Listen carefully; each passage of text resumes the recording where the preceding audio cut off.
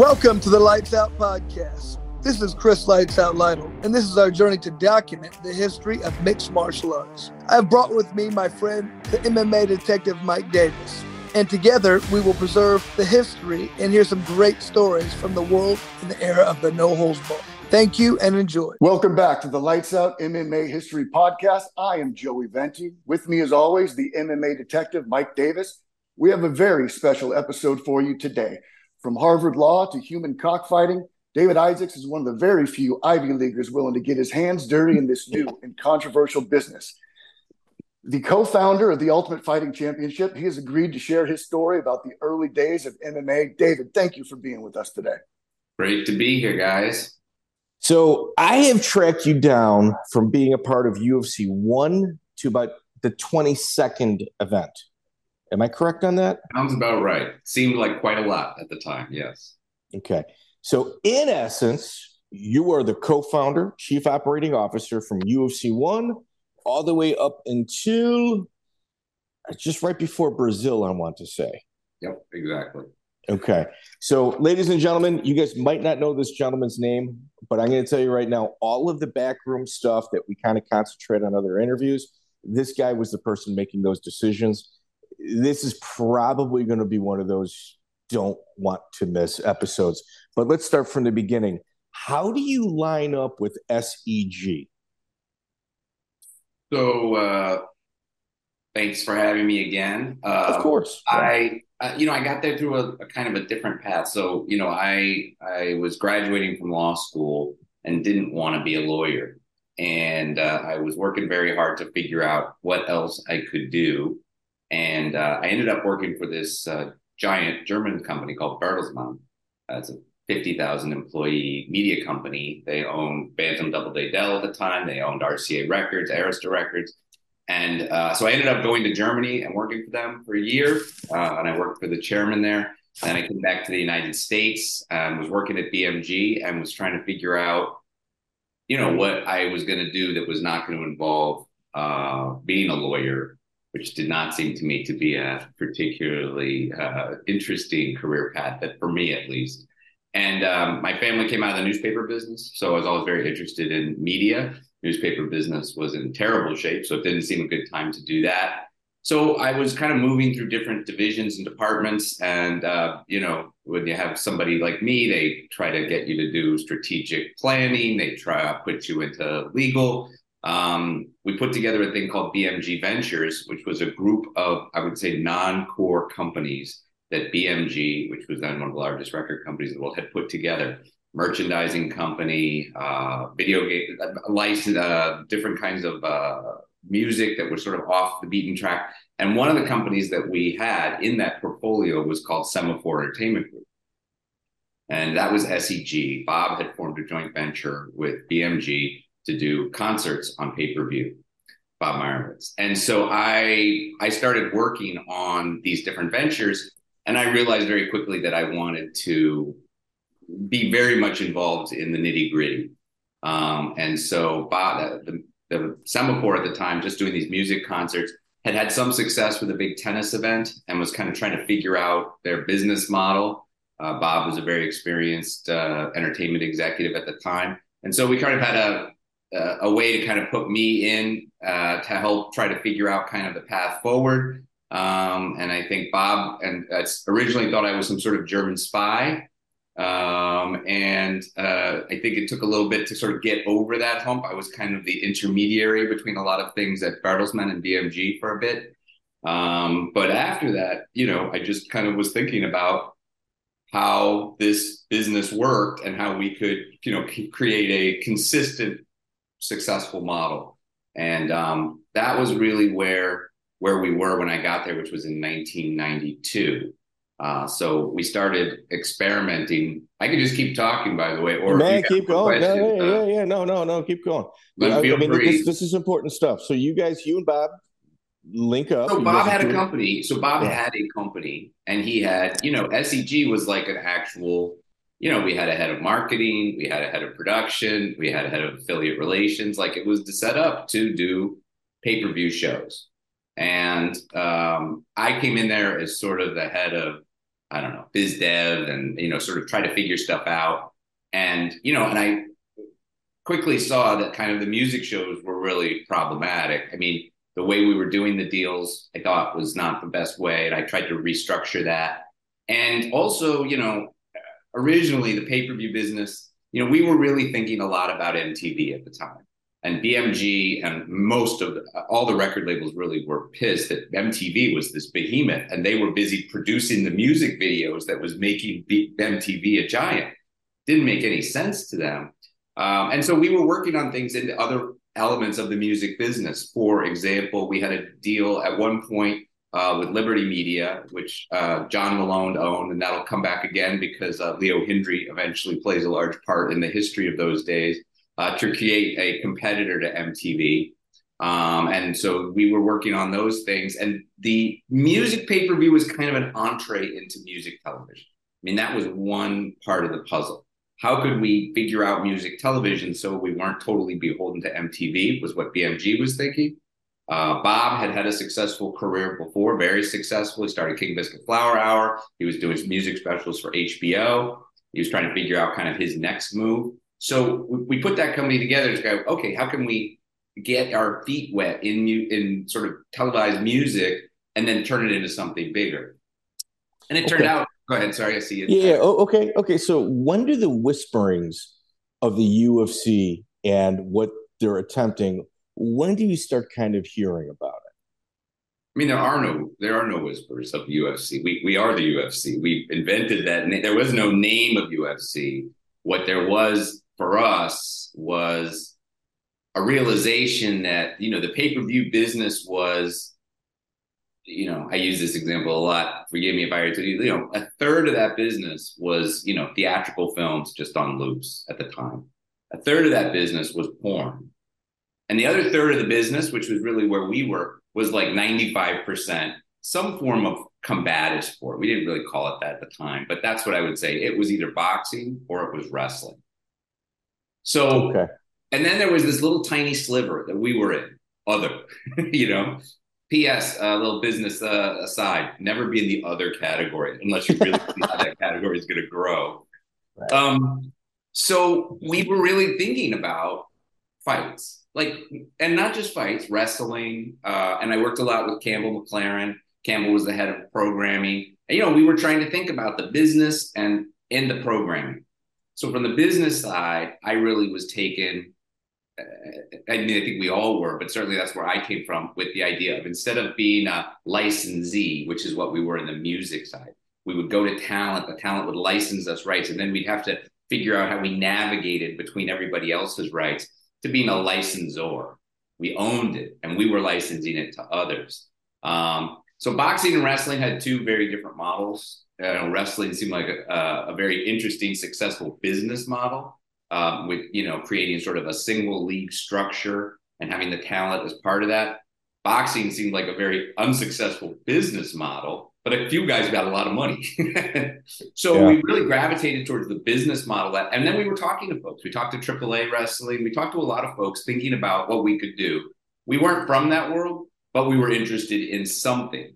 And that was exactly the time that Jorge Gracie had done the Playboy article. I'm sure you guys have seen that. He's challenging anybody to fight for $50,000. And Art Davie, then his little minion, is making the rounds of the various pay-per-view companies. And there were two large pay-per-view companies. One was owned by HBO, one was owned by Showtime, and Art had been there and been soundly rejected by the boxing establishment as he tried to bring in this Brazilian guy with his crazy form of stuff.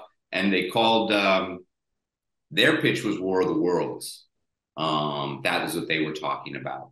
And so they came to us and they sent their stuff into Campbell, and Campbell saw it. And what we got was like a tape, I guess a Gracie in action tape. Yeah. And, it's raw, right? It's like on the beach. This guy has insulted the family, the Gracie family. My brother's going to teach him a lesson. You see the brother, he's like, little skinny brother looking guy.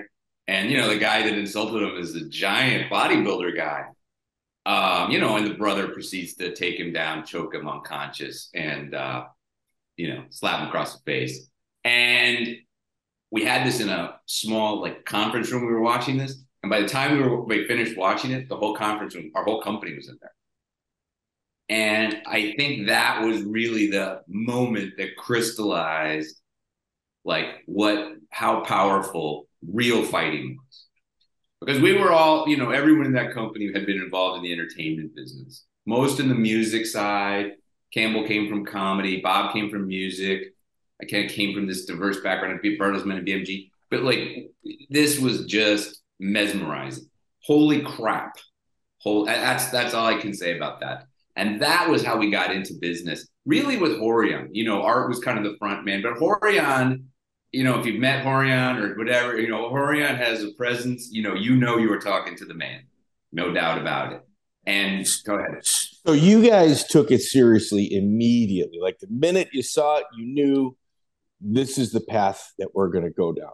Was there any pushback? We had to wrap our arms around what is this? We were owned by this big German company. How would that go over? But we were, from a programming perspective and sort of a business model perspective, it really came together because, like I said, we needed to be out of this like tiny little category other, and we needed to then be part of this combative. We saw that was an opportunity. We didn't know how to do it. None of us were really fighters. But then from the business model side, I would say also it's, we needed to own the thing and be licensing out rights, not go to somebody else and license rights from them and then hope that you can make money with just like a tiny margin, or you lose money a lot of the time. So that was really the moment. That was all coming together at the same time. I'd also say, that period of time in the early 90s was just a particular moment when like culture changed. And culture changed from kind of the fantastic, like, I don't know, Michael Jackson era to like Nirvana. Like there was this shift in the world of like people wanting to see the real thing.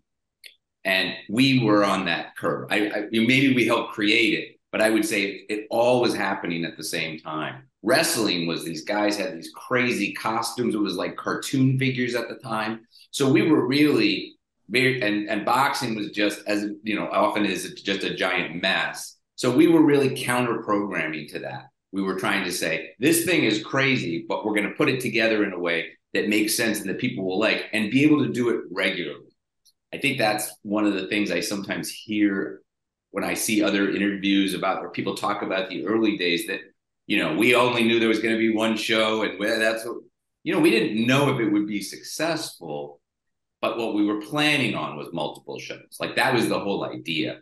Bob had previously started one of his companies was called Thursday Night Concerts. And that was the idea of getting people into the rhythm and the habit of watching concerts every Thursday night. And part of our business, what we were understood was it's a promotion. We're going to build stars. We're going to want to sign those stars to contracts, and we're going to have the stars come back and fight again. And people will start to follow those stars. And that's how you build a successful entertainment business, a successful sports business. So that's what we were trying to do. Okay. So in essence, you guys advertise about 3 or 4 months out, like what you guys are going to start doing. Am I correct on that? I don't know exactly. Do you mean in the fight magazines and things like yes. that? Or, yes. Oh, yeah. I don't know exactly when we did it. That would have been Art. Art was Black Belt Magazine, all the rest of them. But we knew, what we wanted was some sort of diverse group.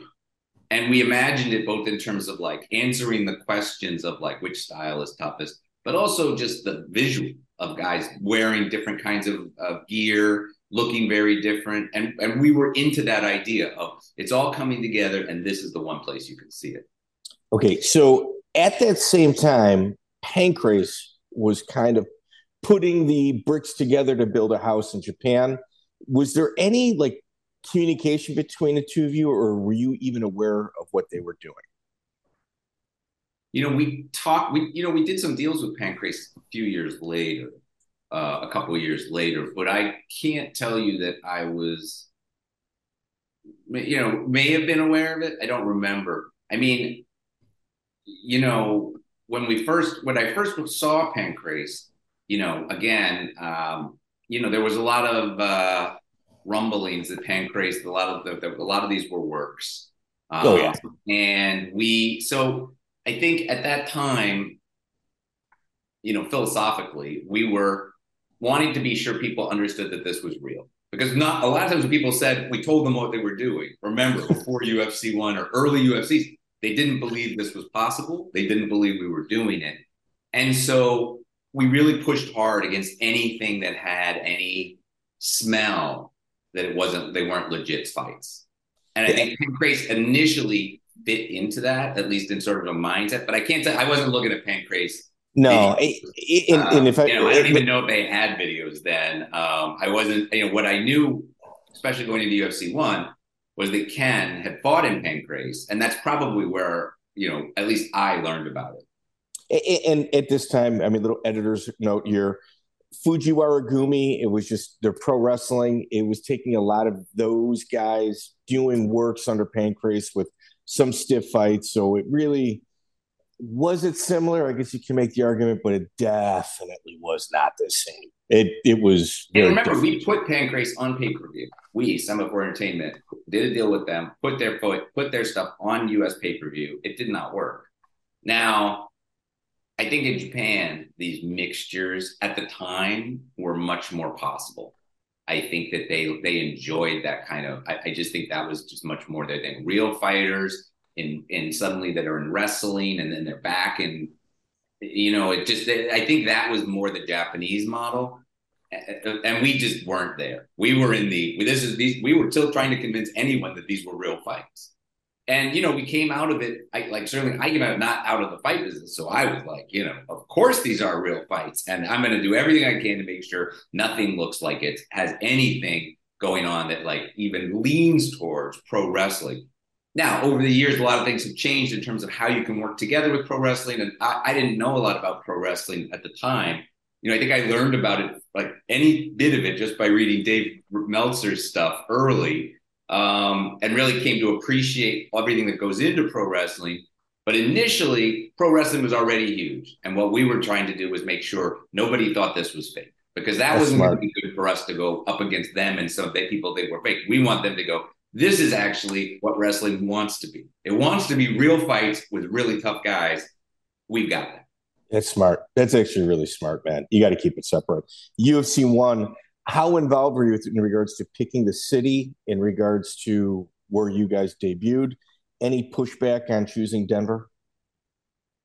I think initially, they'd held the Sabaki Challenge there. Yes. And we knew the various, we sort of had a list of places that we thought we could go. So either the rules for that state in terms of combative sports maybe potentially allowed us, or they didn't have a commission at all. And so they had just, I think it was within the last year they had done this Sabaki Challenge.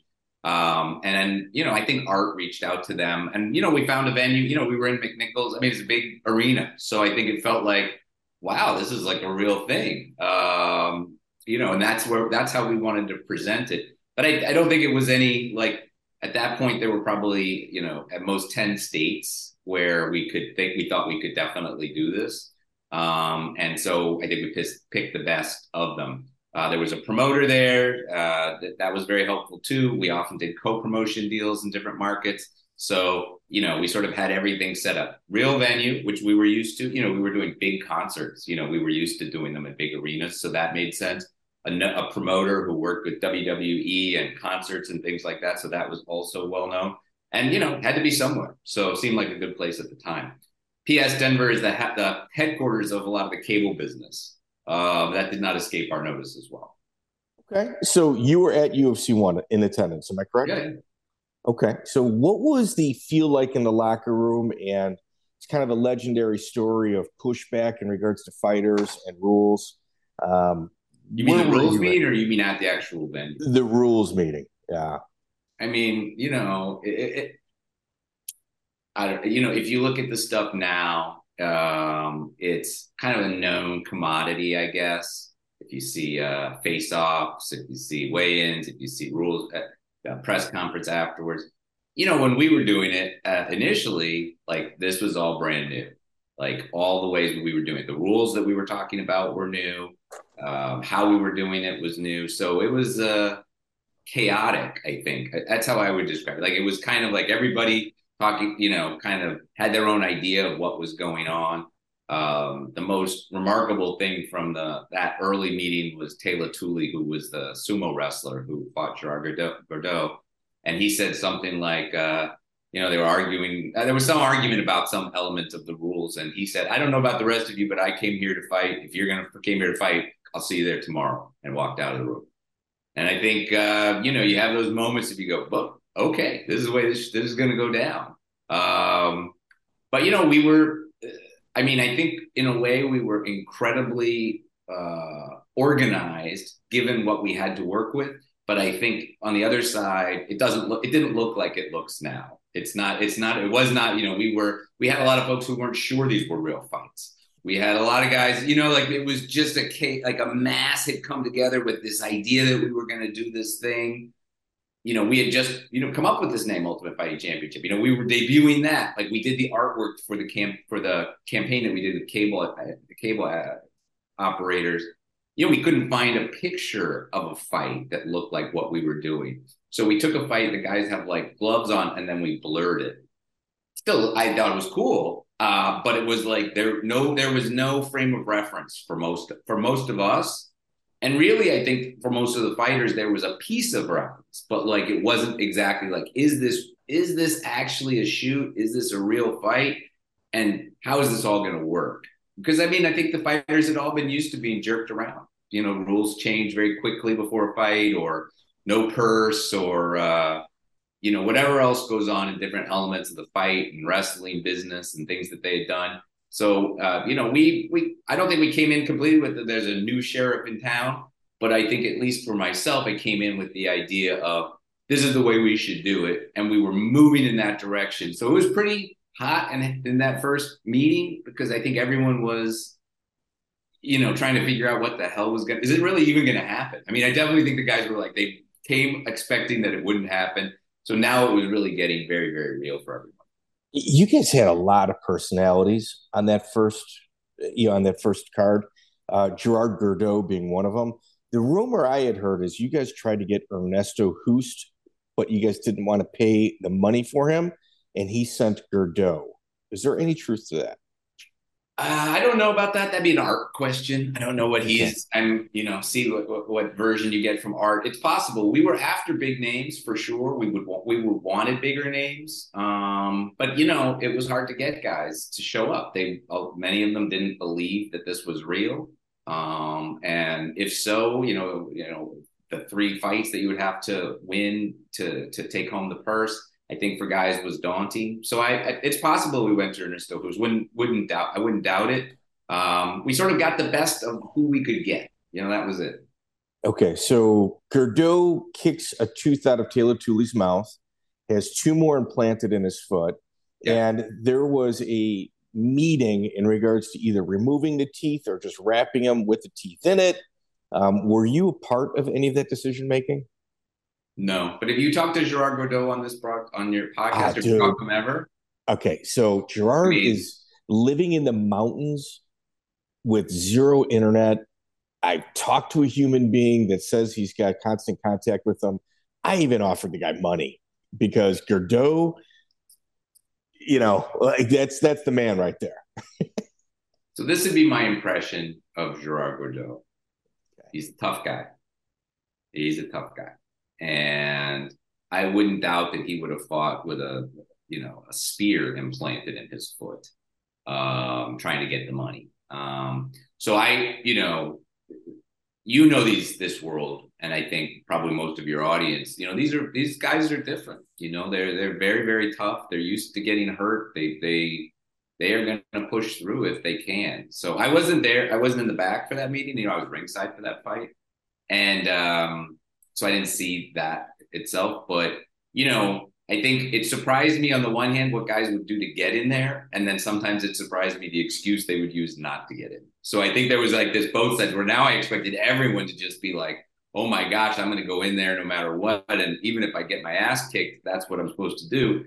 Not so fast. Not every guy thought that was a great, great idea. On the other hand, you had guys who maybe, and Gordeau would have been an example, in the current scheme and maybe later on, not even that far into it, we wouldn't have let him fight like that. But in the early days, he was really making the decision. We had medical at every fight, but he was making that decision. Yeah, so for sure. That's what he wanted to do. I mean, part of our ethos was, guys can make these decisions for themselves. As long as they're making informed decisions, I really believe they should be allowed to fight each other.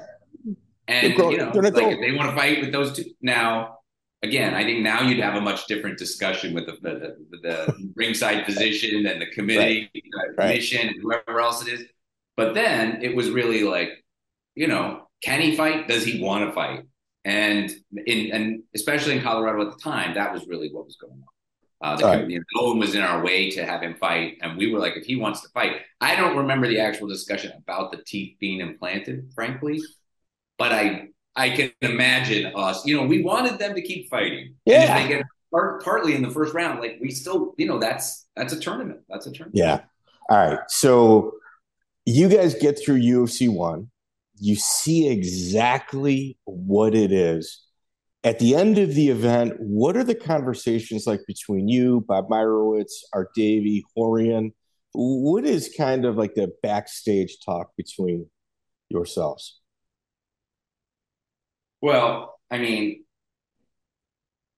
I think our initial feeling is like just kind of amazed that we pulled this off. Yeah. And that felt good. And that Hoist won was what Horian always said would happen. Like, he said Gracie, he had been our he was really the mixed martial arts, which we didn't have that name at the time, the voice of martial arts in what we were doing, and I certainly came in thinking that there was a death grip you could do, some sort of zany stuff. And, Horian really disabused us of that, told us exactly how this worked, why his style. So we felt like, okay, that makes a lot of sense. And then you see Hoist, who was like about my size. And you saw some of these other beasts like Ken Shamrock, and you're not, what the hell, man? You're gonna go in and fight that guy? That's like daunting. But then we see that at least in that sense, it had gone like it wasn't a fixed plan, but it was that's what we were out to prove. Like what mixed martial art is the best, what fighter is the best, and that Hoist came out of it for us was kind of this. Yeah, I guess it would have been great if Ken had won too. That would have worked. But I think part of it was when people saw the fights, that first fight, they saw the kick, they saw the teeth, they went, holy shit, this is actually real. Like, I think people just and I think when Hoist won, they took another look and said, wait a minute. This shit doesn't matter. This shit, what is going on here? And I think that really helped us in terms of the consciousness of people to have this, relatively skinny guy who doesn't look like he fights anybody, just badassing his way to our championship. All right, you guys go back to the office after the first event. Like the amount of sleep lost, the stress, anxiety, just the questions, looming in regards to even pulling the event off, must have been pretty difficult. But now you get back to the office and the national media picks it up. Like, it was kind of like not a dirty secret, but the backlash that you guys got was like nothing I have ever seen before. Like, it was a dirty secret. Would you agree with that? I mean, I think it was even accelerated after we got a little more successful, right? I think at first we were truly underground, right? Okay. I mean, in today's world, people would have been sharing those videos and we would have broken the internet with that first kick. But that didn't exist then. So people were, trading videotapes, telling friends about it, and, that bubbled up. I think what we were doing was, we were in the business of doing shows. So yes, it was hard. Yes, it was stressful. But, we were doing concerts. We were regularly doing large shows that were not that easy to do. So it wasn't so outside the bounds of like our normal business. But I think what it turned into became like, we did like over 80,000 buys for that first show. We did like almost 3 times what we had predicted. So, now we knew. I mean, I think from our side, certainly speaking from SEG's point of view, like, is this just because it seemed crazy and people tuned in once, or can we replicate this? And so UFC 2 was really the idea of like, is this really something fans like and are going to take the follow, or was it just a crazy car crash kind of thing and they checked it out once and now they're good? And I was doing a lot of deals at the time, like home video deals, merchandising deals. And I pushed a lot of folks into those deals right before UFC 2. And I told them, listen, we'll know. We will be, you got to make your bet now. But once we know for sure, all the prices are going up. So did a lot of deals based on that, which let us, we were financing basically the whole thing. I mean, Wow Promotions was doing some of it, but we were really picking up the lion's share of it.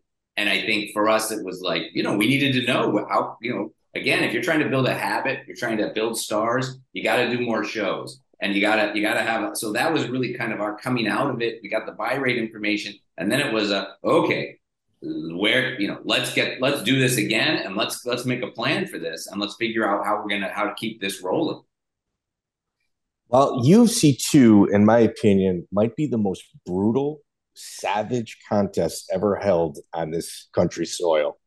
You guys went from an 8-man tournament to a 16-man tournament, but the doubt of the individual contestants brought the crazies out for round 2. Like that second set of athletes was definitely next level. Tell us your experiences with handling that event. Well, I was kind of surprised that we were doing 16 fighters. That was kind of a surprise to us. Art was handling, fighter relations. And I don't know, Campbell, I guess, knew, I'm not really sure, but, suddenly we were contracting with more fighters than we needed. But we had a lot of great, it seemed like a lot of great matchups and a lot of great fighters. And so we sort of went, well, let's give it a shot. It was too many, again, tournaments are hard to be, 8-man tournaments are very hard to begin with. 16, is unwieldy, and, but we started to be thinking about things. Okay, if we can't fit it on the broadcast, we could put it someplace else, and we could do this, and we could do that. You start to think about things that really weren't in the forefront, at least initially. And we knew having more fights was going to be better. Like, people would like to see more fights, but we also knew having interesting fights, having a boxer come in, having a karate champion, these guys show up, was going to build our audience. And so it was, I would never do that again, actually. At the time, we just kind of rolled with it because we thought it was going to be a great show. All right, so in our interview with Art Davie, he in essence said that whatever the contractual agreement with his group and your group, it was still kind of malleable. And he had said that you guys had picked up the fighter purses for UFC 2, which is why he went 16 fights.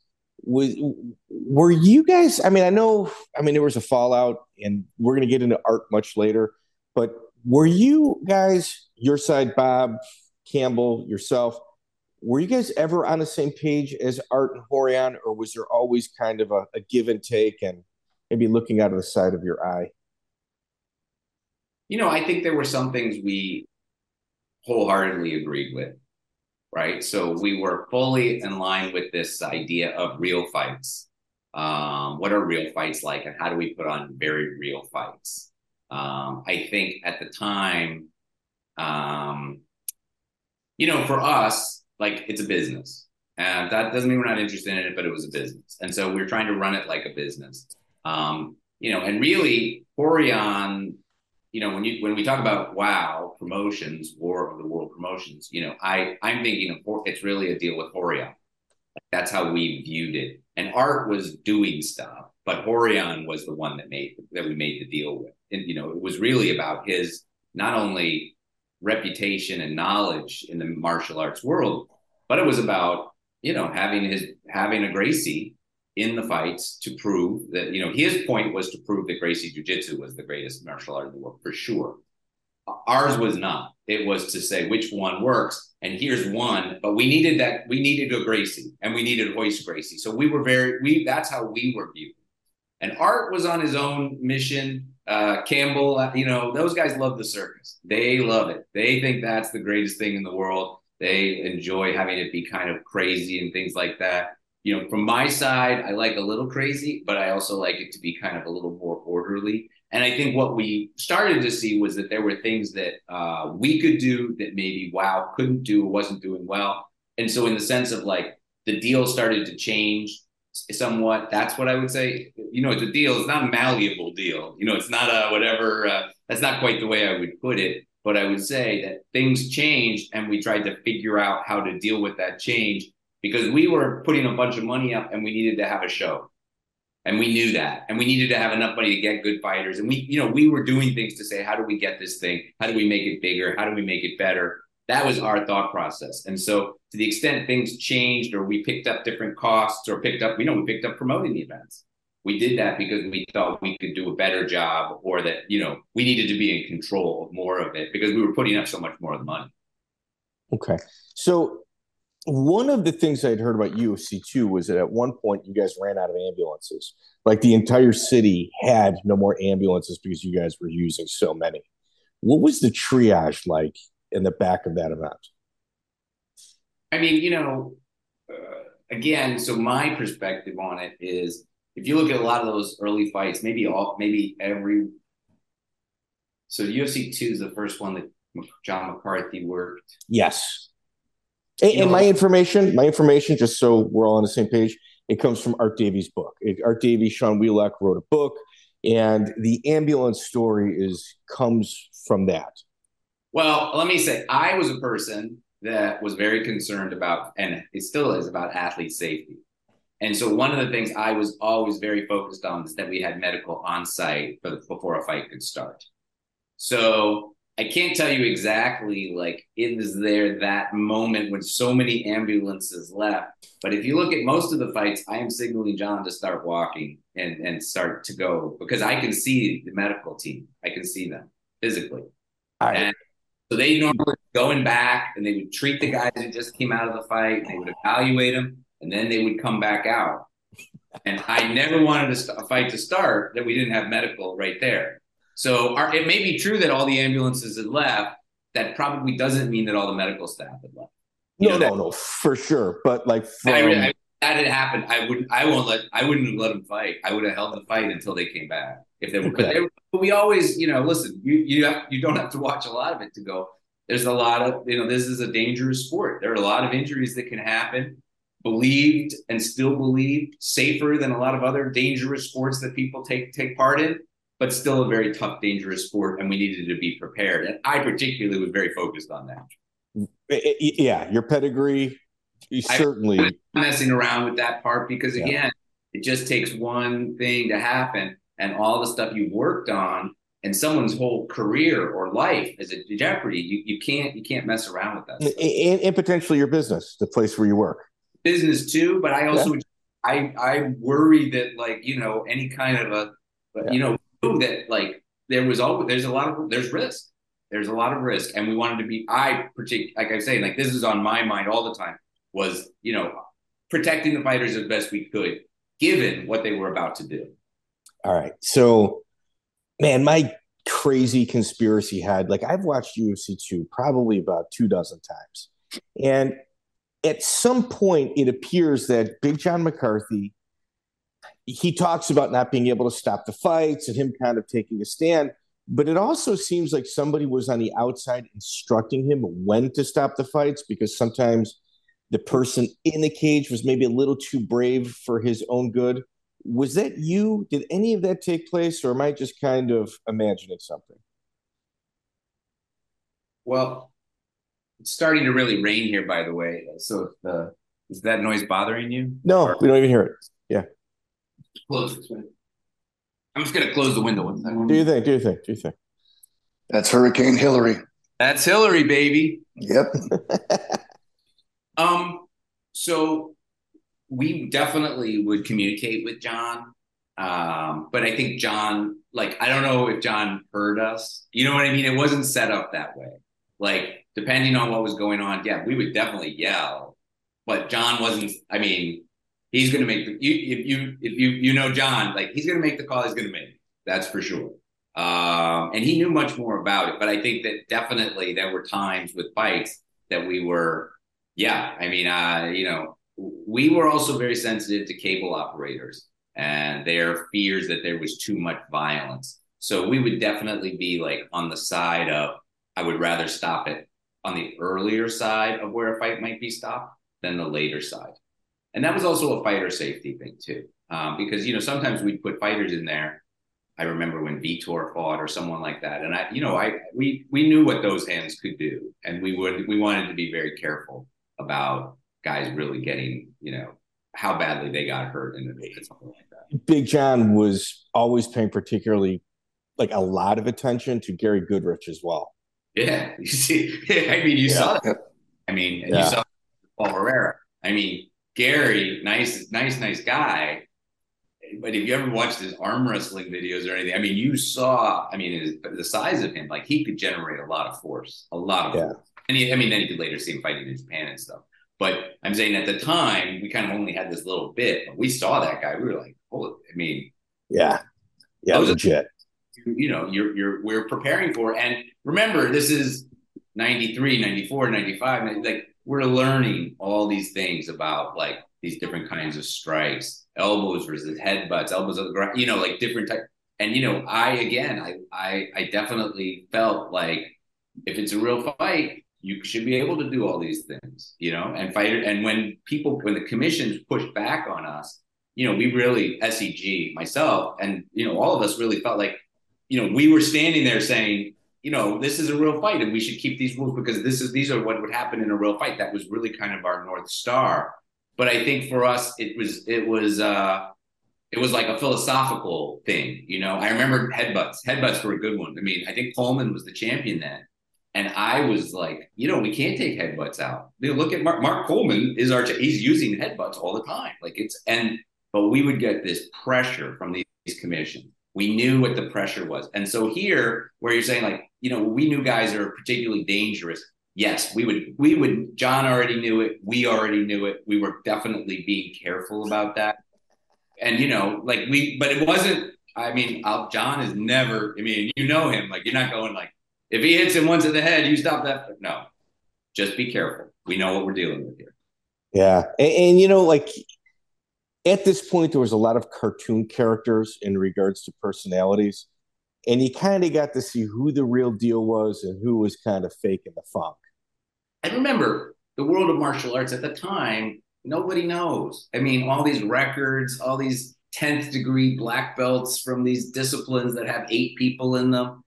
Nobody knows. And so we were really, figuring that part out. The whole Frank Dukes thing in that era. There was a lot of Frank Dukes. I don't know him. Oh, it's not. There's a lot of martial arts economy at that time. Yeah. Never mind. And there was all kinds of, you could get your black belt on with a mailing class, and there was all, it was all, and that let that guy build his business. I understood the concept of that, and different martial arts, of course, had that same thing set up where, fighting another martial art wasn't necessarily in the best interest of either of those two, but didn't know who would win or lose. But I think we were very in the, I didn't come from martial arts. I didn't come from, I was really trying to sort of stay neutral, and I thought that was the best way for the business side, the creative and business side of the UFC and the production to be.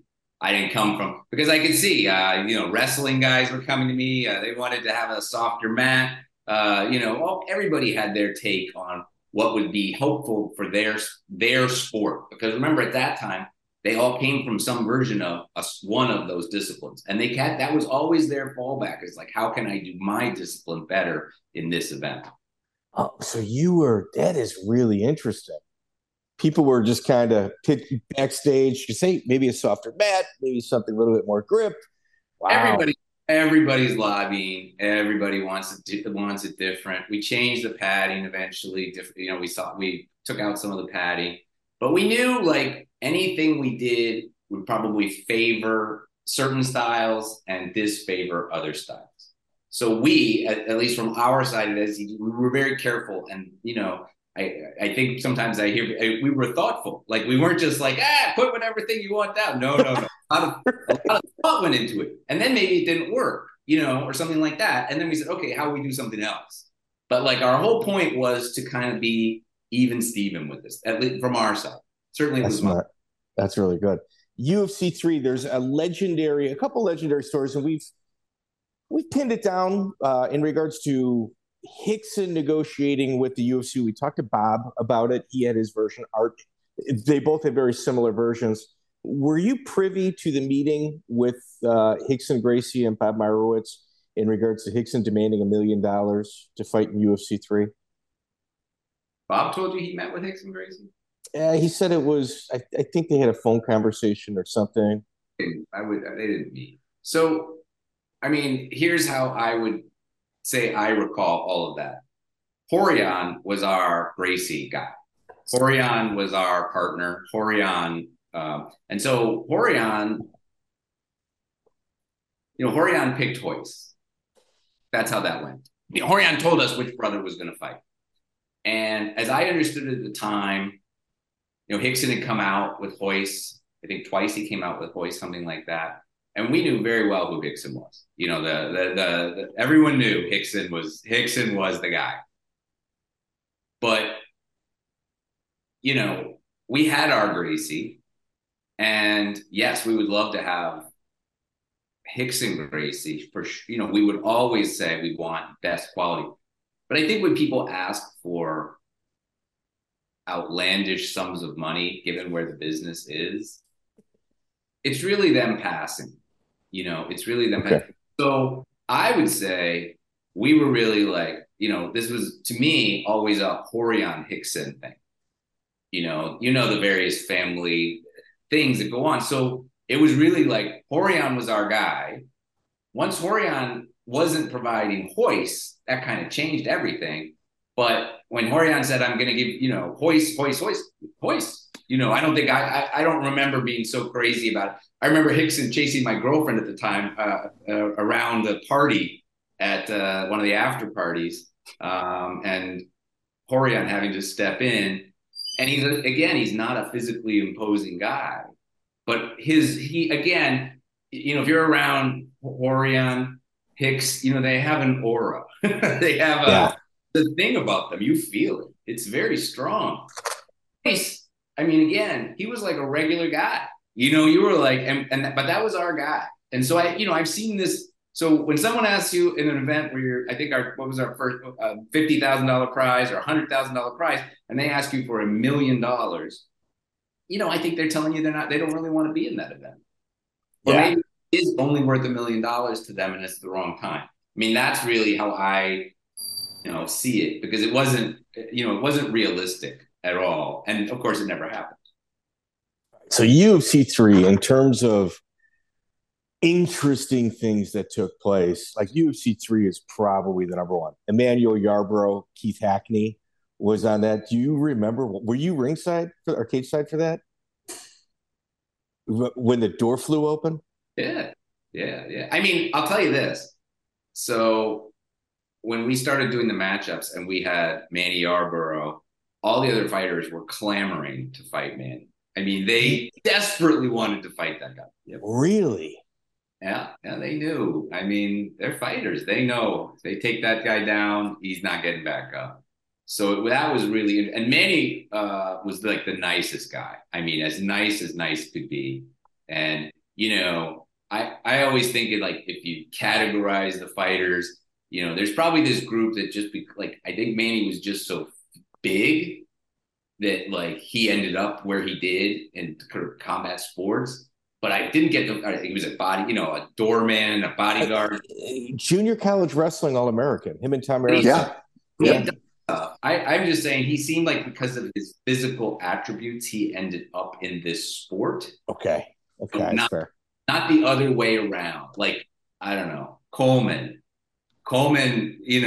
this thing was designed for Mark Coleman from the get-go. And I always just think like he's big, strong guy, wrestled, and he's tough. He's a tough guy. Ken Shamrock, tough guy. Manny, thoughtful guy, and like very nice guy. And that's why I say it like that way. Like he was kind of a gentle giant. Yes, he could compete, and obviously he had, and he continued to do so. But I think everybody who was there saw this as an opportunity to take down a giant, and they knew how visually that would be kind of stunning to folks. It's still getting millions of views. Keith Hackney and Manny Uro. I hate to say this because I have him lined up for an interview. I think if that door wouldn't have flown open, I think Keith would have been in a world of trouble. Maybe. Again, we learned something from that fight. But we were doing these matchups. I think I don't know if Art talks about it, but he liked to do these kind of crazy. He enjoyed the circus, yeah. This environment. Campbell liked that too. So I think we definitely had that as part of our thought process of like, what would this look like? We didn't think that the gate would open, obviously. But we were still early in that whole process of like the octagon and moving it around and all that stuff. Did it break open or did it just the person forget to lock it? I couldn't tell you that. Okay. All right. Also, you started this interview in regards to saying that you're trying to get away from the whole pro wrestling feel. And the rumor I had heard was that you didn't allow props because props going to the ring would kind of go down that path. And Chemo had a giant cross with him. How does he get that past, get that through the radar? I mean, I don't know how it happened, but I will say Art later told me that he had some inkling that Chemo had that, and maybe even had seen it. I think they carried it in some sort of a bag. Again, there's a side of me that goes, I would love to have props. I would love to have guys wearing gis and different kinds of things. But it starts to look crazy and messy and potentially dangerous. Because remember, we're still kind of in this environment where we've got these like fight camps of guys all around. Everybody has their camp with them. A bunch of guys that trained with them are also fighters or near fighters, and they're all pumped up. It's a volatile environment. And so I think just to be kind of on the side of safety, we were that's we don't want people bringing stuff in. But also, like you said, like we were not pro wrestling. We didn't want to be pro wrestling. I mean, I certainly had no idea that he was going to do it. I think it's kind of awesome now because it's so ridiculous. It's so like amazing. I can't believe that he did it. But then not so much, Harold Howard advances to the finals because Hoist can't continue after the Chemo fight. And Ken pulls out of the tournament because he only wanted to fight Hoist Gracie. Were you part of the backstage negotiations trying to convince Ken to go into the cage that night? I can tell you I had a lot of discussions with Ken and with Bob Shamrock. I don't think I was there for that part of it, but I will say, it fits this pattern of Ken's, which was, he made a decision somehow, and then Ken did not change his mind, no matter what. That was a part of it. So, listen, Ken's a tough guy. I had been hearing the stories about what was going on at Lion's Den. I knew the stuff that he had done previously. When guys like that don't come out and fight, it really is like kind of a shock because, we bring them there to fight, and I expect them to like come in if they're physically capable of getting in there to fight. And if they, but that doesn't, guys get hurt. I get that. That's part of the fight business. Sometimes you can't do that. But if you're able to fight, you're in a tournament and you're in the next fight. You might see the guy across from you, Dave Beneteau, the wrestler from Canada, very, very nice guy, was coming in. He'd had a tough fight and he was looking at Mark Kerr in the finals, and he just looked over there and said, No, I cannot do it. When Ken was in a different cat, but for most guys, if you didn't do let's say from my side, what you were supposed to do, I didn't use you again. Yeah. I wouldn't. Yeah. Even if you personally, even if you were good, most of the time, I just would say, we would move on completely. Because there were a lot of guys that wanted to fight, and we were, the tournaments, they're just so, you can't have guys who are choosing not to continue. We're getting so many injuries, so many crazy things going on. We need guys who, whatever it takes, will go to the next round. You can't do it. Your leg's broken. It's falling off. I get it. But other than that, you should go in there and fight. Royce Gracie, prior to Harold Howard, did you hear any whispering of him passing out backstage after the chemo fight? There was a lot of talk about how bad it was, but I don't remember specifically about passing out. But, you could see he was in a lot of trouble. He's throwing the towel in against Harold Howard after the bell rang. Again, I would say to you that is not what I don't think that's the right way to do anything. But it happened, like stuff like that again so early in our process that we were just we're just like floored, and then we have to move on. Okay, what are we gonna do now? But I can't imagine that is the right way to handle things. Okay, so in essence, Royce wants to pull out of the tournament, but knows that there's a certain pay rate once you exit the tournament at a certain level, and he wanted to get the next pay grade up, goes in with Harold Howard. They throw in the towel immediately.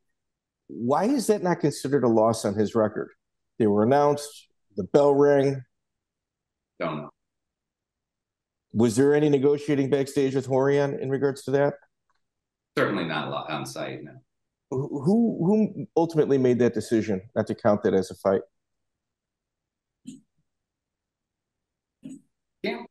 I don't know how that was done, to be honest. I don't remember it. I think, again, like they didn't actually fight. I think it's a tough, it's one of these, if we'd had a rule that said, if you do this, then you lose the fight, then it would have been very easy. We hadn't come across this before. There was no, you make it to are you eligible for the prize money? Is that a loss?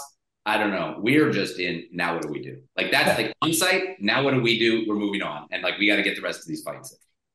Justice for Harold Howard. That's all I got to say. Listen, I just think it's one of these things where it's it was so crazy live, again, but you saw that guy was, he was completely spent, and it was going to be impossible. Would they do that for the money? Sure. A lot of people would do stuff like that for the money. Should we have had a rule that said if you do this, but you don't actually pay, you throw it? In retrospect, yes. But we didn't have it then. And so I think this is still at least in my head, it's less of there's no big plan about it as much as there is now what do we do?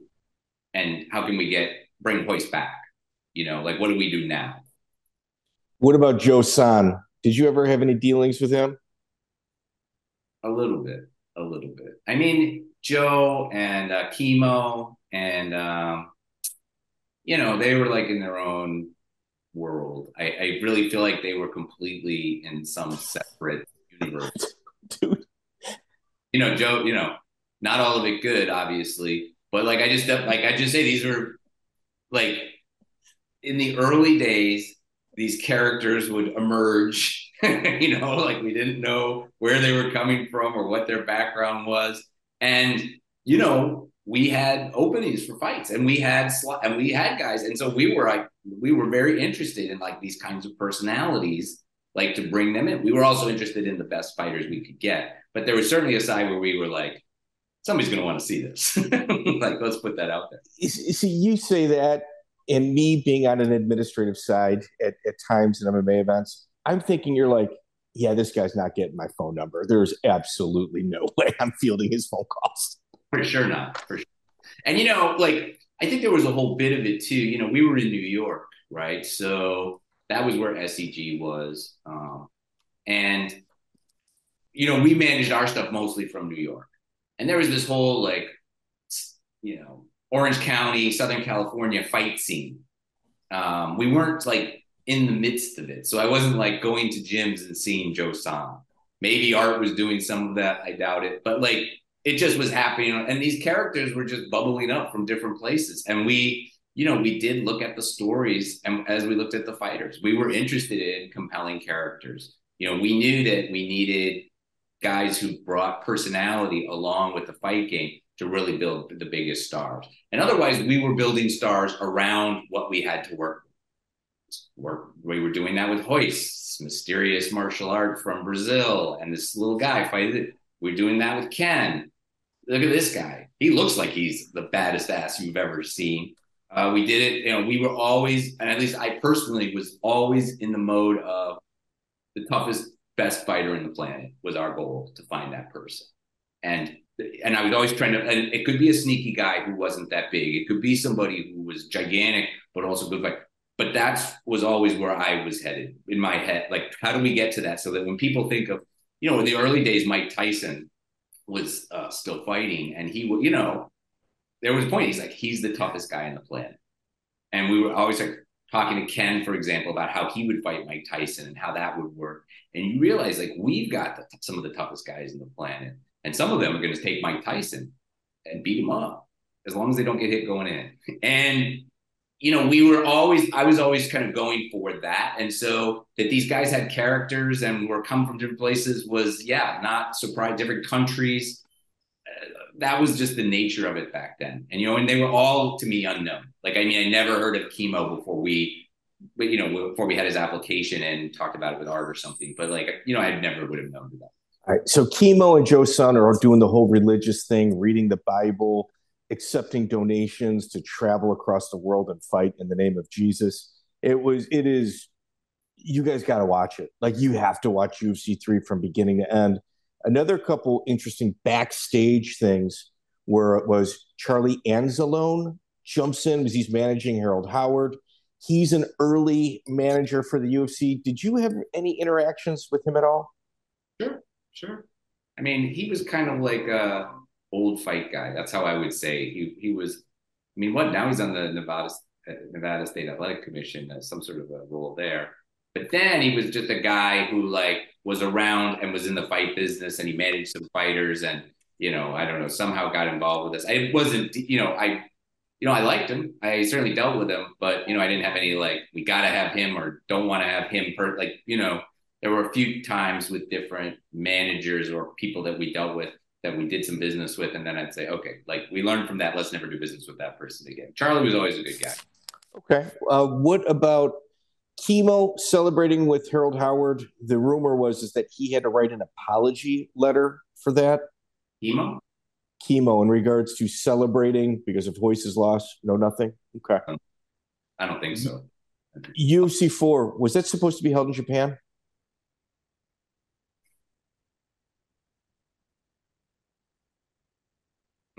I don't know if it's supposed to be. I mean, I would say, early we knew it wasn't quite UFC 4. So I'd come from this big German company, and we did a home video deal with their Japanese subsidiary for our videotapes. And at a point in Japan, we had the number, and this was when home video was a big business. So it's a long time ago. I'm dating myself. But I think we had number 1, 2, 3, 4, and 5 in the special interest category in Japan in the home video charts. So, we knew we were building a Japanese audience, and we knew we had one. So we had started thinking about where else we could do this. I don't remember if it was UFC 4. We certainly didn't have a plan to do it at UFC 4. I can tell you that, when we finally did it, it was very difficult to pull off. There was a lot of craziness there, as you probably know a lot of it. But it was it took a long time to put those things together. So I don't think we would have been really ready and been able to pull the trigger on an event in Japan by UFC 4. But that doesn't mean we weren't talking about it. All right. You're a Harvard Law guy, somebody that the highest levels of education you've had. Your social circle in regards to what they're doing as compared to what you're doing couldn't be more different at this time. Was there any blowback socially? Well, I just think a lot of people thought I was throwing away my education. And I mean, that's really what it was like.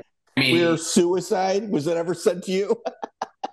early years after you graduate from school or any kind of thing like that, like even people who aren't going to be lawyers are usually lawyers for a little bit. Like there's a process, like, and then they go in-house for some big company, especially, that was kind of the, expectation. And I was always a little bit outside of that because my family newspaper business stuff. So I was always very interested in being on the business side or the editorial side of the media business.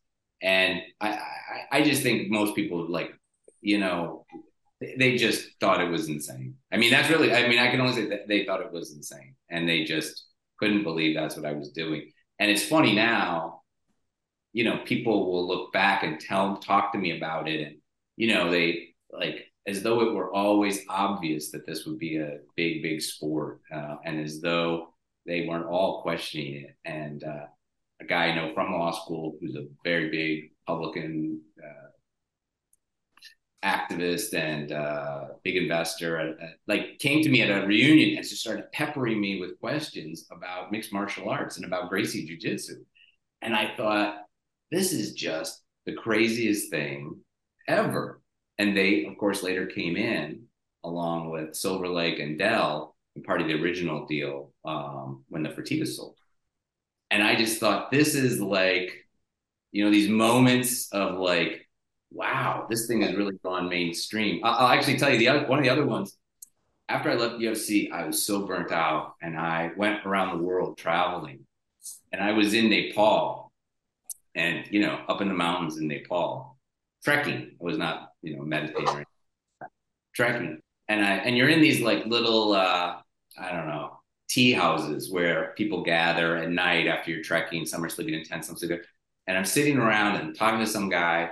And I tell him, I'm kind of recharging my batteries. I was just doing this really hard thing called Ultimate Fighting Championship. And the guy starts talking to me about Ken Shamrock. I mean, I was up on top of this mountain. I was in Annapurna in Nepal. And it was just, I was like, wow, we really built something. That somebody here has any idea what that. And it wasn't just, I've seen that and it seems very violent. It was like talking to me about Ken Shamrock very specifically. Wow. What's your opinion of Bob Shamrock? What were your interactions like? I like Bob. Bob was kind of intermediary, with Ken, especially, Frank too, but I'd say, primarily what we were talking about was with Ken. And, Ken was hot-headed at the time, and, read Ken's book.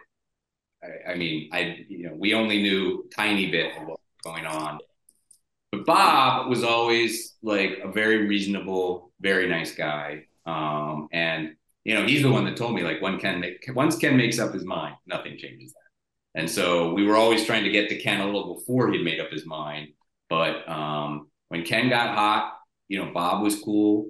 When we were in Detroit before the fight with Dan Severn, we were in a hotel room, Bob Meyerowitz, Bob Shamrock, Ken, and we were talking about the rules and that the judge had said that we couldn't use closed fists. And Ken was just adamant that he was not going to fight, that he could not fight. He could not fight. He wasn't going to fight because he wasn't going to. And then what if he does do it? And then maybe he could get away with it and there'd be a fine. And Ken said, I am a role model. I mean, this is amazing now, again, if you see the book, but he said, I am a role model. Those are the rules. I'm going to do. I mean, now I think the irony of all that, but he was, intense Ken, right before a fight is, he was livid. He's livid. And so Bob in that is always Bob Shamrock was always he's a very kind guy and very easy to talk to. I never had any problems dealing with Bob at all. So I liked having Bob involved for sure. Okay. So you mentioned Dan Severn. Do you remember his manager, Richard Hamilton? Yes. Oh God, please. I don't have a lot of deep stuff about Dan. Dan came in and it was different. Like Dan came in, Phyllis was managing him at the time too. Phyllis Lee. Yeah. So Dan came in, Phyllis was probably 75 years old at the time. And he was like this pro wrestling, like thing. He came from like another piece of this, and he was deep in it. So whatever Dan was doing, didn't do that. Like he had come from a very different place where he was always active, always dealing with different people. I did deal with Richard. I don't remember. I remember Phyllis because she was kind of a character out of like I don't know what. I mean, very nice and but like I just had never imagined someone like that would be a managed wrestlers or pro wrestlers. So Phyllis Lee, just a little background for everybody else at the table, grew up in the pro wrestling circuit. Her early adult life, worked carnivals, kind of speaks volumes of her background. Richard Hamilton was an early manager and trainer of Mark Coleman, Don Fry, and Dan Severn. And at one point, the FBI showed up over at Mark Coleman's house asking, tell us everything you can about Richard Hamilton, what he's doing. Is he around children? He was in the witness protection program, something involving the sex trade, was not supposed to be dealing with kids, got kind of caught up into it again. Richard Hamilton wasn't his real name. He was literally in the witness protection program on all of your VHS tapes. Listen, you all work in the fight business. Like you get people from all over. Now, anything having to do with child abuse is a totally separate thing. But we have a lot of guys that had scrapes the law. I didn't know anything about Richard Hamilton at all, but I think part of this world is that that some of them come, like Dan as an example. I always talk about Dan Severn and say, I bet Dan has never been in a fight outside of the octagon or another professional place. Because Dan is as nice a guy as you could, and he's big. Like he's very big physically. Like a lot of times I would walk around and I'd be with Dan. You could see people like gave Dan room, like just physical space, even though he's such a kind of gentle, nice guy when you talk to him. But then like all these guys, other guys came into this world and, we couldn't control what every fighter was doing with everything. And so sometimes they came in and, like I said, for us, they were independent contractors and they were setting up their business and doing their training and doing all that stuff on their own. And so we were sort of dealing with whoever they dealt with. I remember Richard vaguely, but I don't remember having a deep relationship with him or having to deal with him all the time. But I mean, all these guys had camps set up and different manager-related business people who were doing sponsorships. So it was like, wasn't anything new. That he was in the witness protection program, okay, true, that might be a new thing. But of course, we wouldn't know that. No, just it's just so bizarre, the different paths that cross in the fight world. Speaking of which, UFC 6, Tank Abbott, A Star Is Born. You guys knew right away that this guy had actual star power, but there was a lot of baggage with him. I mean, Abbott is, so first of all, I'm friendly with Abbott. Of course. And so, he, initially, I mean, Abbott had charisma. And I think a lot of our guys, we tried to manufacture charisma, but Abbott sort of naturally had it. And he had the story of the guy that just rolls off the bar stool. Right. And he looked like that guy. And, also a powerful guy. And so, yeah, Abbott, I think, had a huge, but again, that first event with Abbott, I really afterwards, there's problems with Pat Smith. And okay, yeah, they beat him up in an elevator. Yeah. What I was doing in this sport, dealing with people like this, I have to say, I really was like, this is not what I signed up for. Dude, you graduated from Harvard Law, and you're dealing with elevator incidents with a guy that future child sex offender, Patrick Smith, and then you got Tank Abbott that's rolling off the bar stool that is literally getting drunk at after parties and fist fighting there as well. Yes. Yeah, you're playing HR. What I would say for myself is, different people live by different codes, I would say. And when you dealt with Abbott and his guys, or you dealt with Ken and his guys, they've got a code. Now, you may not like their code, but they've got one. And you can see too that if someone breaks that code, there are very severe consequences. Very severe. And fast, very quick. But I think especially, like I said, at first time, and then the next event, when we were in Buffalo, Art and I came into the arena with Abbott. And I mean, you talk about a pop. I mean, we walked in with him, and before any announcement was made, we were just walking in. The crowd roared. And I mean, you really saw the power of it. That Abbott's performance, had like gotten him over, and his character that it's not his character. That was who he was then. He was like a psychopath. He liked hurting people. He enjoyed it, and he was good at it. And people responded to that. And again, you're always thinking about the good guy versus the bad guy.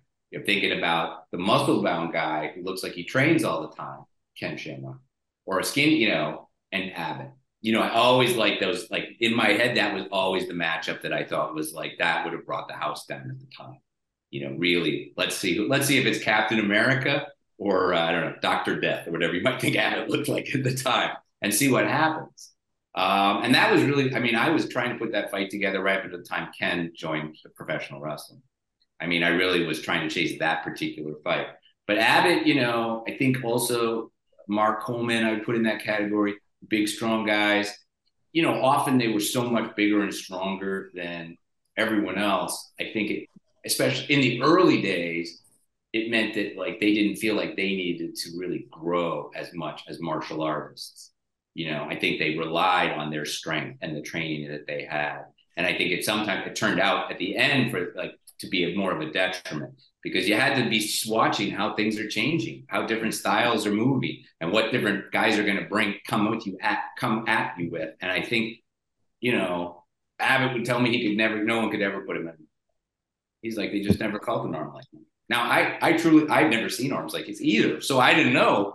But I was like, I don't know. I think when you get leverage on anybody's arm, I think it's really tough.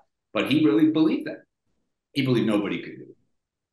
What was like Tito Ortiz was part of his entourage. What was your early impression of him? Tito was just part of Abbott's crew at that point. I knew Tito was wrestling, but Abbott had this crew of guys that he trained with and palled around with, and Tito was kind of the youngest of them. And eventually, obviously, we put Tito in the UFC. In his first fight, he didn't get paid. But I think what we were, we put Paul Herrera in. Paul's famous for his fight with Gary Goodridge, or maybe famous is the wrong way to frame that. But these were all talented guys. Abbott would fight the three of them at the same time. I mean, that was his training. He would definitely have them come at him together, at least two.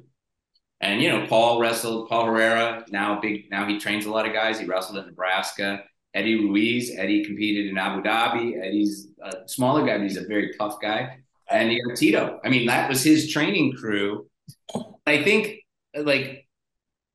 again, how these things were set up in those days, there was like a big dog and then these little dogs. And the big dog made the rules. So Abbott was the big dog and the other guys were the little dogs. Ken Shamrock was the big dog and everybody else was little dogs. Eventually, some of the little dogs don't like being little dogs, but it's also like everybody in there is like, yes, not yesing exactly, but they're going by what the big dog said. All right. You mentioned Eddie Ruiz. Eddie Ruiz, just so everybody can kind of understand who he is. Like if you're listening to this part of the podcast, you've got UFC Fight Pass. I'm in the weeds of so many of these things. I'm sorry if I'm boring. No, dude, I love it. This is great. This is what we're all about. So Eddie Ruiz looks like he'd be a little go-getter on a prison yard, and he's somebody that absolutely could hurt somebody and enjoying himself doing so. He's a dangerous individual. And he competed in the ADCC and did fairly well there. I think he took third. I mean, from my memory, legit. The guy's as legit as they come. Backstage, let's talk about politics backstage. At this point, Art Davie is front and center, giving out awards, strapping up champions. really kind of taking the center of the attention in regards to with the fighters. What was the politics like in regards to, was everybody getting along at this point, or was there kind of some give and go? When exactly are you talking? Well, about UFC 6, 7, 8. Well, I mean, to me, like we gave Art all these roles that were kind of like functionary roles, and he liked it. He liked to get dressed up and hand out big checks, and he thought that was great. And I certainly thought that was less great, and so was like happy to have him do that. Again, like we were making the decisions of how we wanted to set things up in New York. And we obviously were talking to a lot of folks that work for us or with us as we did things. But that was really how it was going. And I think, that was part of the reason for the split with WOW Promotions, and that was real. And that, when we split with WOW, that was with Horian, right? It was like we were no longer going to have him determining what Gracie, or if any Gracie, is fighting for us. We were like, we're doing all the work anyway. And, we brought Art on as a consultant to do the matchmaking. But I think, anytime we had like, I don't know, we did Ultimate Fighting Alliance and we needed a commissioner for that, we made Art the commissioner. We just like, he wanted to be that like front and center of that small stuff. And we wanted somebody to do it. And so for us, that was kind of the purpose of those things, was just, we wanted to get those done. And Art was like game to do those kinds of things, make all the rules, type them up, check, do all that stuff. Okay. There always seemed to be, I don't know, I'm not going to use the word jealousy because that's not the right, but there just seems to be like always a rub between the Meyerowitz side and the Art Davies side. Did those two ever really get along? I guess that presumes that there was a Meyerowitz side, and I think if you talk to Bob would say there was maybe a Meyerowitz SEG side, and there was a Horian Gracie WOW Promotion side. Okay. Art, I don't think any of us ever thought, that Art was the linchpin of the stuff we were doing. And I think over time we realized kind of, if you talk to Art, you've seen Art, Art has his own version of events. I just think that's what Art is like. And, anyone that's worked with him, knows what he's like. And I think that's, for us, like we had seen that in action. So I think we already knew what we were kind of dealing with. And like I said, with Horian, when I talk to Horian now, I'm still like, Horian is the man. He is the man. And he does his thing, and he just, he's the godfather, in my view, of all of this, with everything that the Gracie family had done and everything that he wanted to do. So I think the stuff that was the friction with Art was, we didn't think he was very good at his job. That started it. And that's part of the reason we bought out WOW. But the other part of it became later when, we found out Art was out peddling a competitive show that he said he owned the UFC and he was going to go do it in Russia, and like that just kind of tells you. Here, let's address that. If you don't mind. So March 30th, 1996, Ultimate Warriors, Buddy Albin promotes a show, who is your on-site coordinator in Kiev, Russia. What is this? How does it get back to you? Where are the landmines in regards to people's responsibilities doing what it is they are or not supposed to do? So Buddy was a local promoter for us. So that's what he did. He we were in these southern towns and we needed a co-promotion partner, and Buddy was like a local promoter that we worked with. And he brought us Oleg Taktarov, he brought us other fighters as well. But, that's really what we used him for. So, anybody that went out and did competitive events with us, that we, and as we found out about them, that was bad, right? I mean, that for us was crossing the line. And there were parts of it that go, I thought it would be okay because of this or because of that. But really, nobody ever came to us and said, hey, I've got this opportunity. We're working together. I want to make sure it's cool with you, or how we could do this thing. it was always sneaking around trying to do stuff. And that told you that they knew they weren't supposed to be doing it. And so for us at the time, again, you have to go back to that era. We were always worried about other events. Yes, we were worried about the competitive piece for sure. But the other piece was we just didn't know what they were doing. We didn't know how safe it was going to be.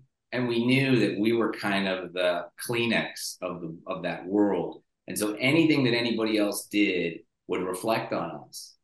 And in fact it did, right? So and that I think was always in our we were always careful about that, but that was a big part of it. Like who knows what they were doing?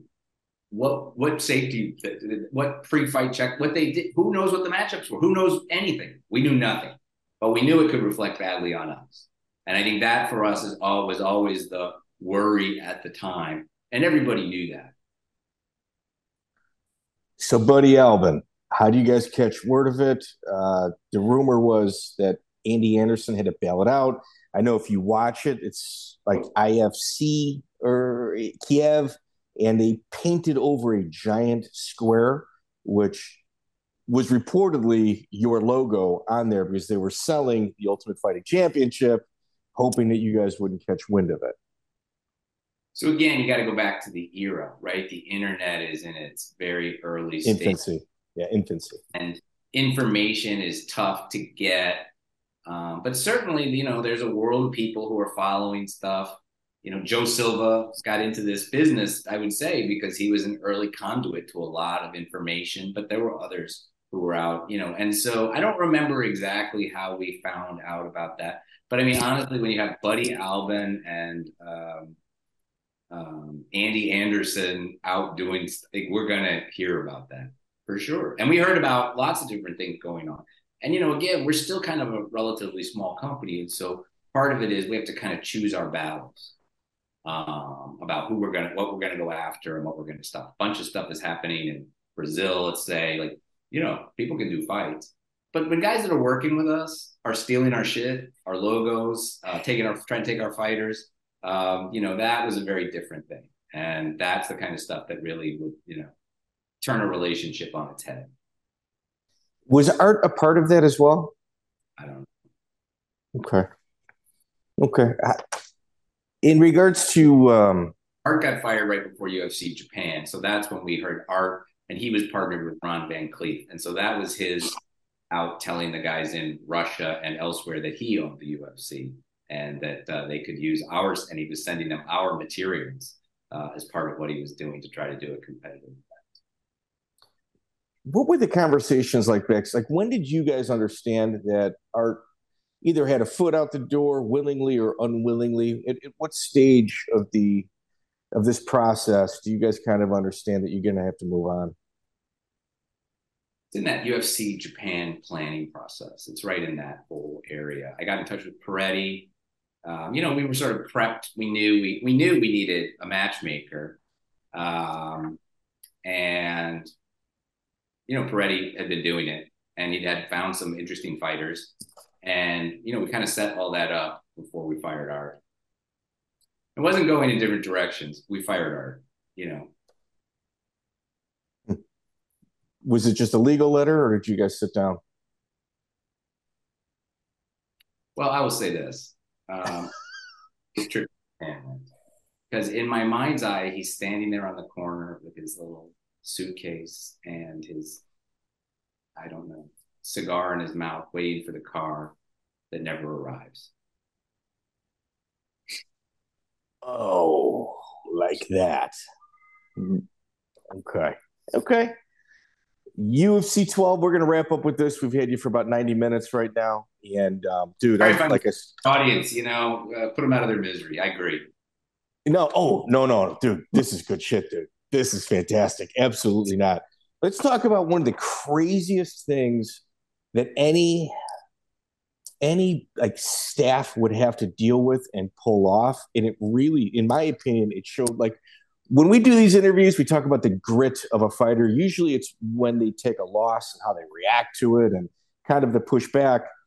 In instances like yourself backstage, UFC 12, February 7th, 1997, event was originally planned for New York, upstate New York, and it got switched to Alabama at weigh-ins.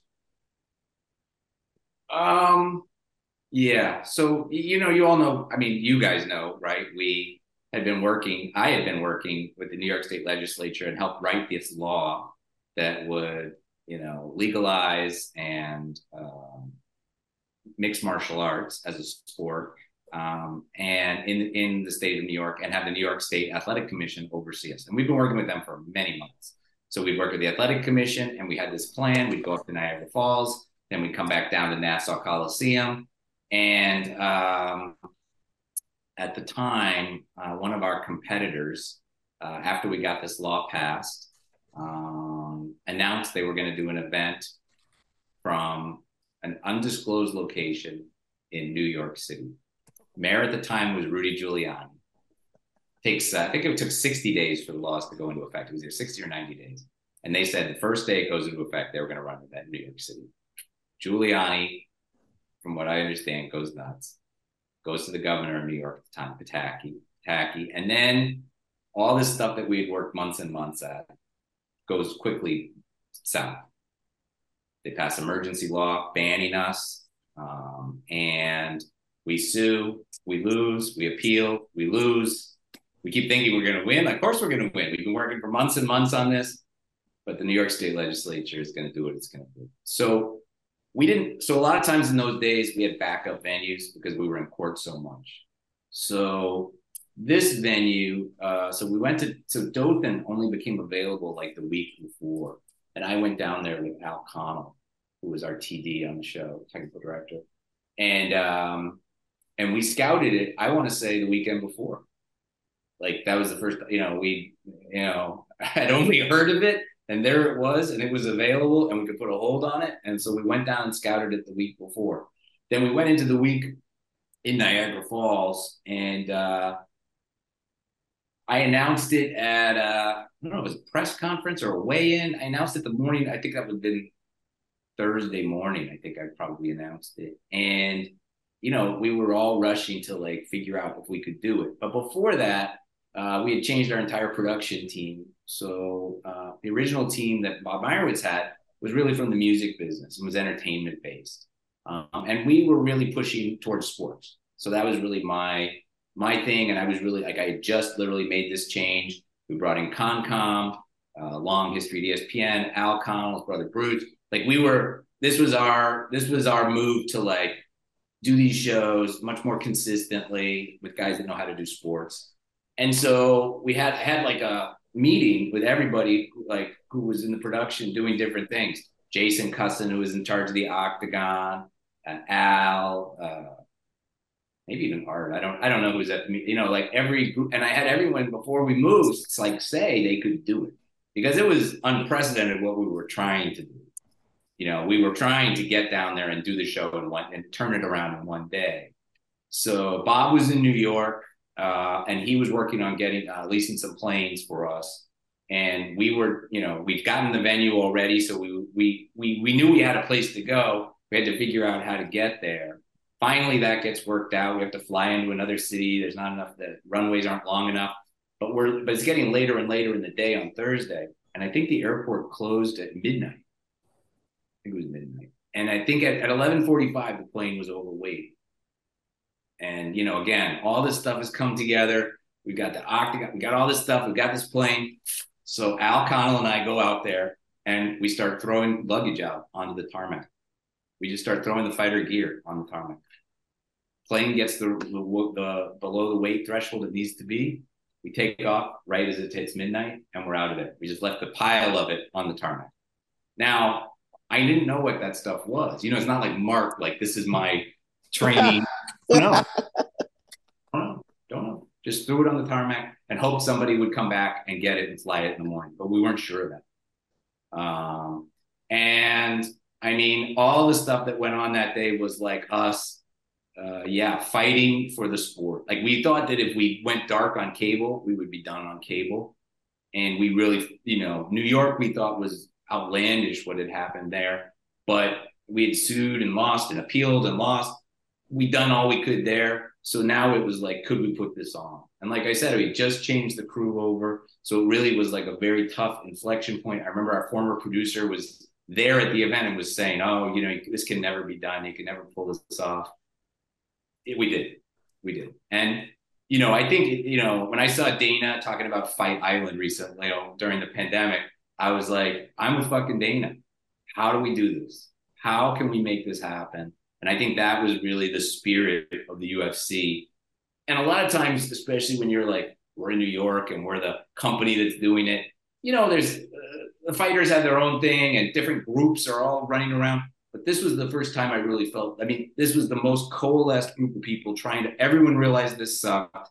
But I think they realized we were doing everything we could. And I don't know if they totally knew that every time that this happened, but I think everybody saw just how fucking hard this was and that we were willing to do almost anything to get the event up. And then everyone did their jobs to get us there. Dude, it was nuts. It's nuts. Go ahead, Joey. How did you get an audience on one day's notice? Did you go on morning radio and just give tickets away? Because that's impressive. We gave them away, and we used any means possible to let everybody know we were coming to town. And we didn't know how many people would come. Eventually, it was a sellout. We gave the tickets away, so we can't really call it sellout. But it was filled, and the crowd, you saw, they were into it. Sometimes, as when you go to these small towns, they don't have a lot of stuff going on, so they're they're thrilled to be able to have it. And, but I think we used every means. I don't remember the specific tactics, but we were just blasting to try to get people in there and make sure we could do it. And the story, which was true, was, they were painting the steps of the octagon as the crowd started to enter. There's so many other shows around this time that couldn't get an audience. Your competitors that would come out, they'd be 1/5 full or something. So it's incredible you guys were able to get people there at all. We had the big name. We were there first.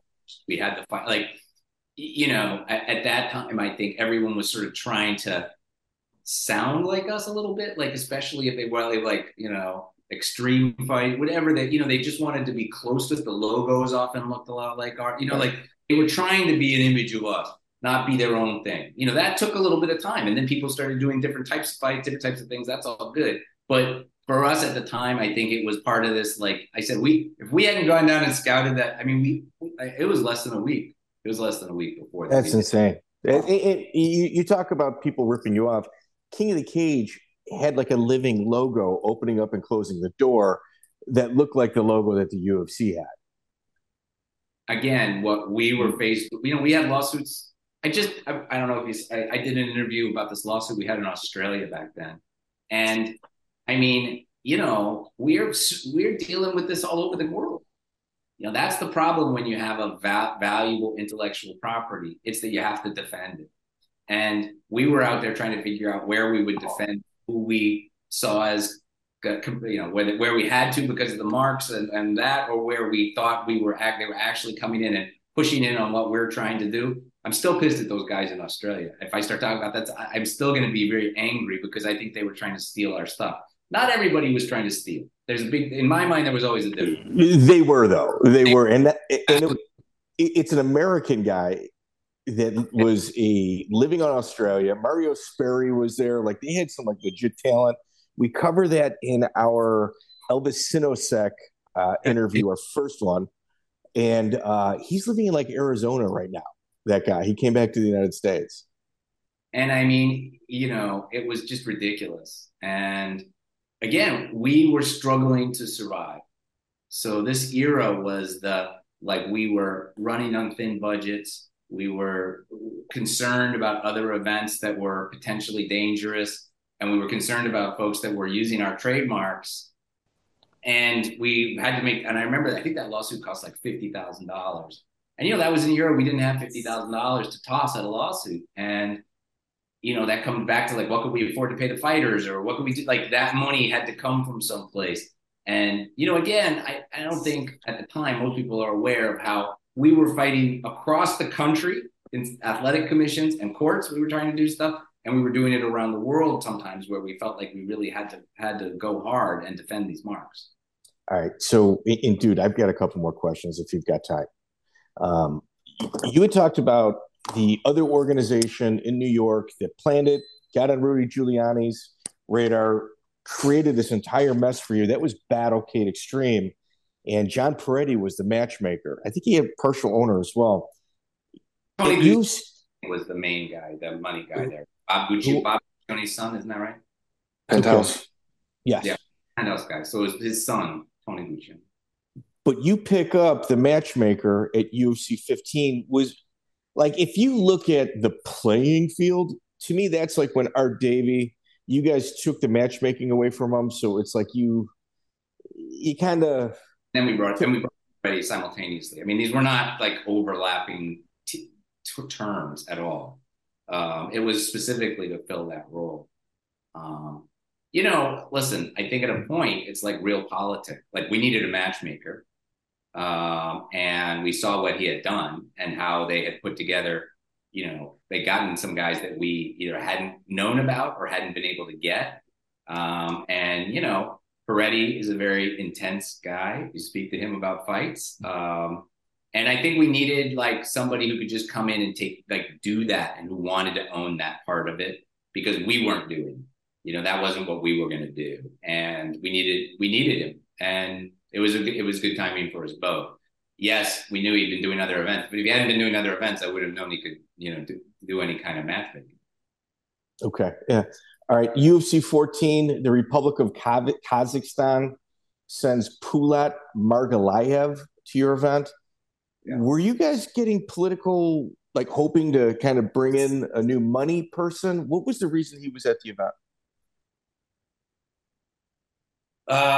So at the time, Kazakhstan was trying to assert itself as an independent republic, and nobody knew where Kazakhstan was or what happened there. It was on the State Department's list of countries not to visit. Yeah. Yeah. So Bob Meyritz and I go to Kazakhstan. And they want to do a giant concert event with Whitney Houston. This is a long time ago. Yeah. And we're like, okay, big event in this place. We didn't know much about it. We spent, I don't know how many days we were there, 3 or 4 days, I guess.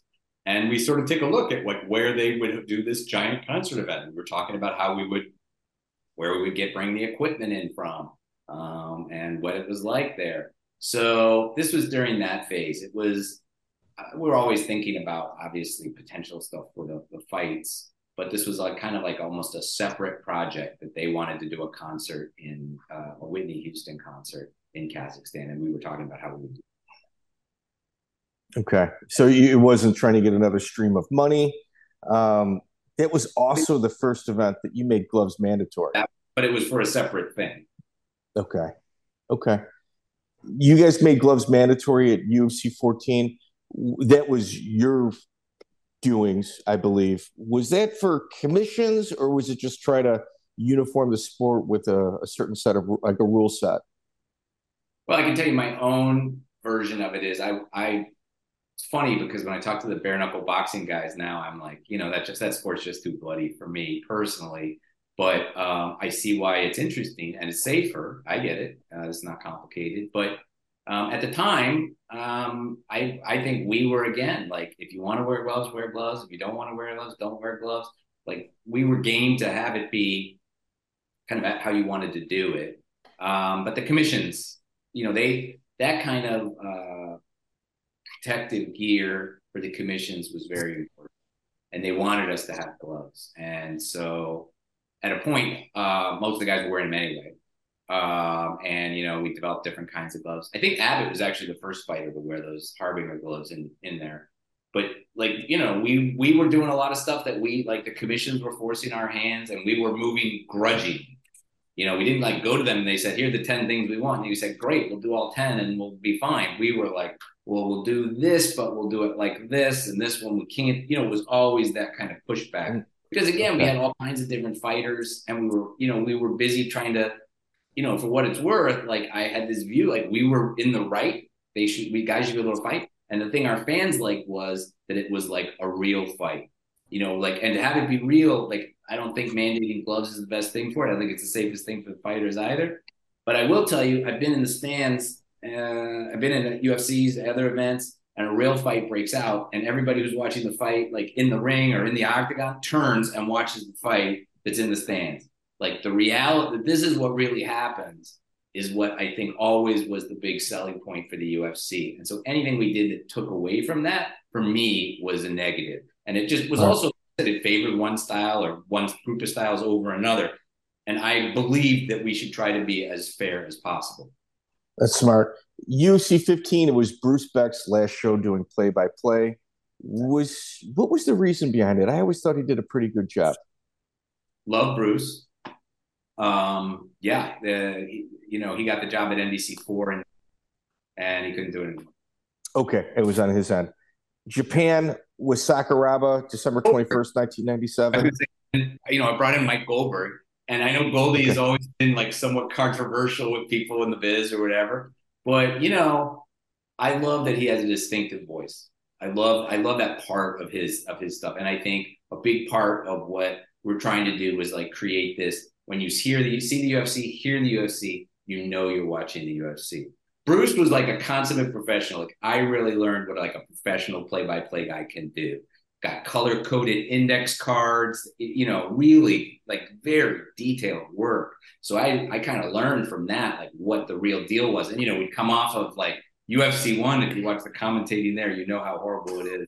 I mean, because we were struck with this like balance of like either people who understood martial arts or were good commentators. We sort of couldn't find both right originally. Then we moved Bruce in, and Bruce obviously learned quickly and did his work to get there. And we built our team out of it. And then Mike came in. Things have changed, but I'm saying I think it was like Bruce was a great one we had him and really appreciate him. Fun guy too. Goldberg was a fantastic pick, in my opinion. Goldberg was great, and Goldie then was such a young guy. Like he was like a baby doing hockey. So he did it many years after I was long gone. But I think again that this was a small. It was still like a small undertaking. You know what I mean? Like the people that were in were in. We were doing this, we were all doing this together. So it was great to be able to find people that like could do the job we wanted and help them grow their career, but also help mold what we were trying to do. Yeah, absolutely. Sakuraba versus Conan Silveira, UFC Japan. They ended up fighting twice. Some claim that the Yakuza had some involvement in that. What is your take on what took place that night? Well, I can tell you what actually happened. We were there. Called an early stop. It happens sometimes. I think in the fights, the venue started to really turn on us. And we were told that the event would end if they didn't come back out and fight again, that the crowd would just leave. And, like you're in this weird world in Japan anyway, especially back then. Especially then. And, we thought it was, I wouldn't have done it that way I wouldn't have said, let's do it that way. But really, if they'd walked out, again, we sort of faced this like death of the UFC style stuff. Like if the event literally ends because of this, we're all fucked. And so, yeah, it's not, Yakuza weren't working with us at all. It wasn't that, but it was our Japanese partners and the guys, the venue explaining like this is about to happen. So you got to either do this or the event's over. And we chose to have the event continue. Yeah, Conan Silveira even said they were knocking on his door. He didn't feel like there was much of a choice. He was forced to go back out there. Yeah. I don't know if that's the way he felt. Like I said, the Yakuza, we had nothing to do with that. So like the Yakuza, like we weren't interacting with Yakuza is what I want to say. Okay. So it was us, it was our Japanese partners. They're not Yakuza. Like we were just like, what are we going to do? If that's the way Marcus, listen, if that guy thought that's what that was, I believe him in some ways. Yeah, he ain't lying. He would know.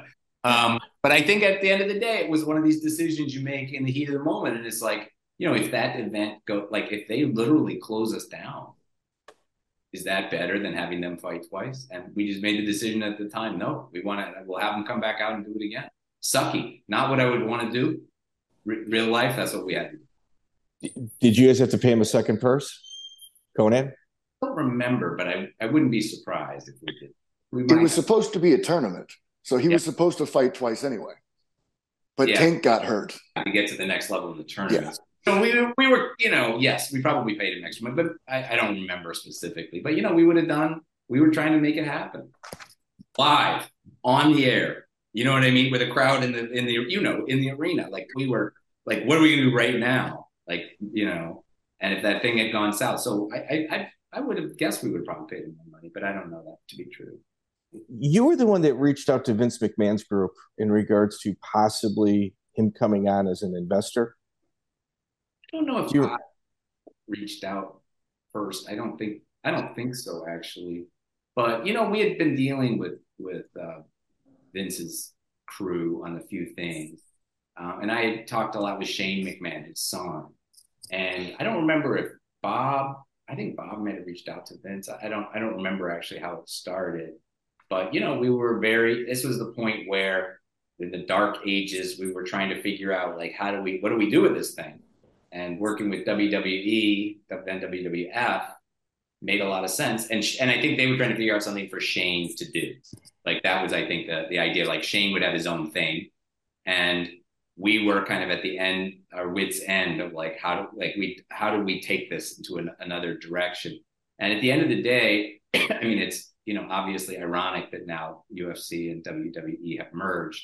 But at the time, it was, Vince walked away from the deal.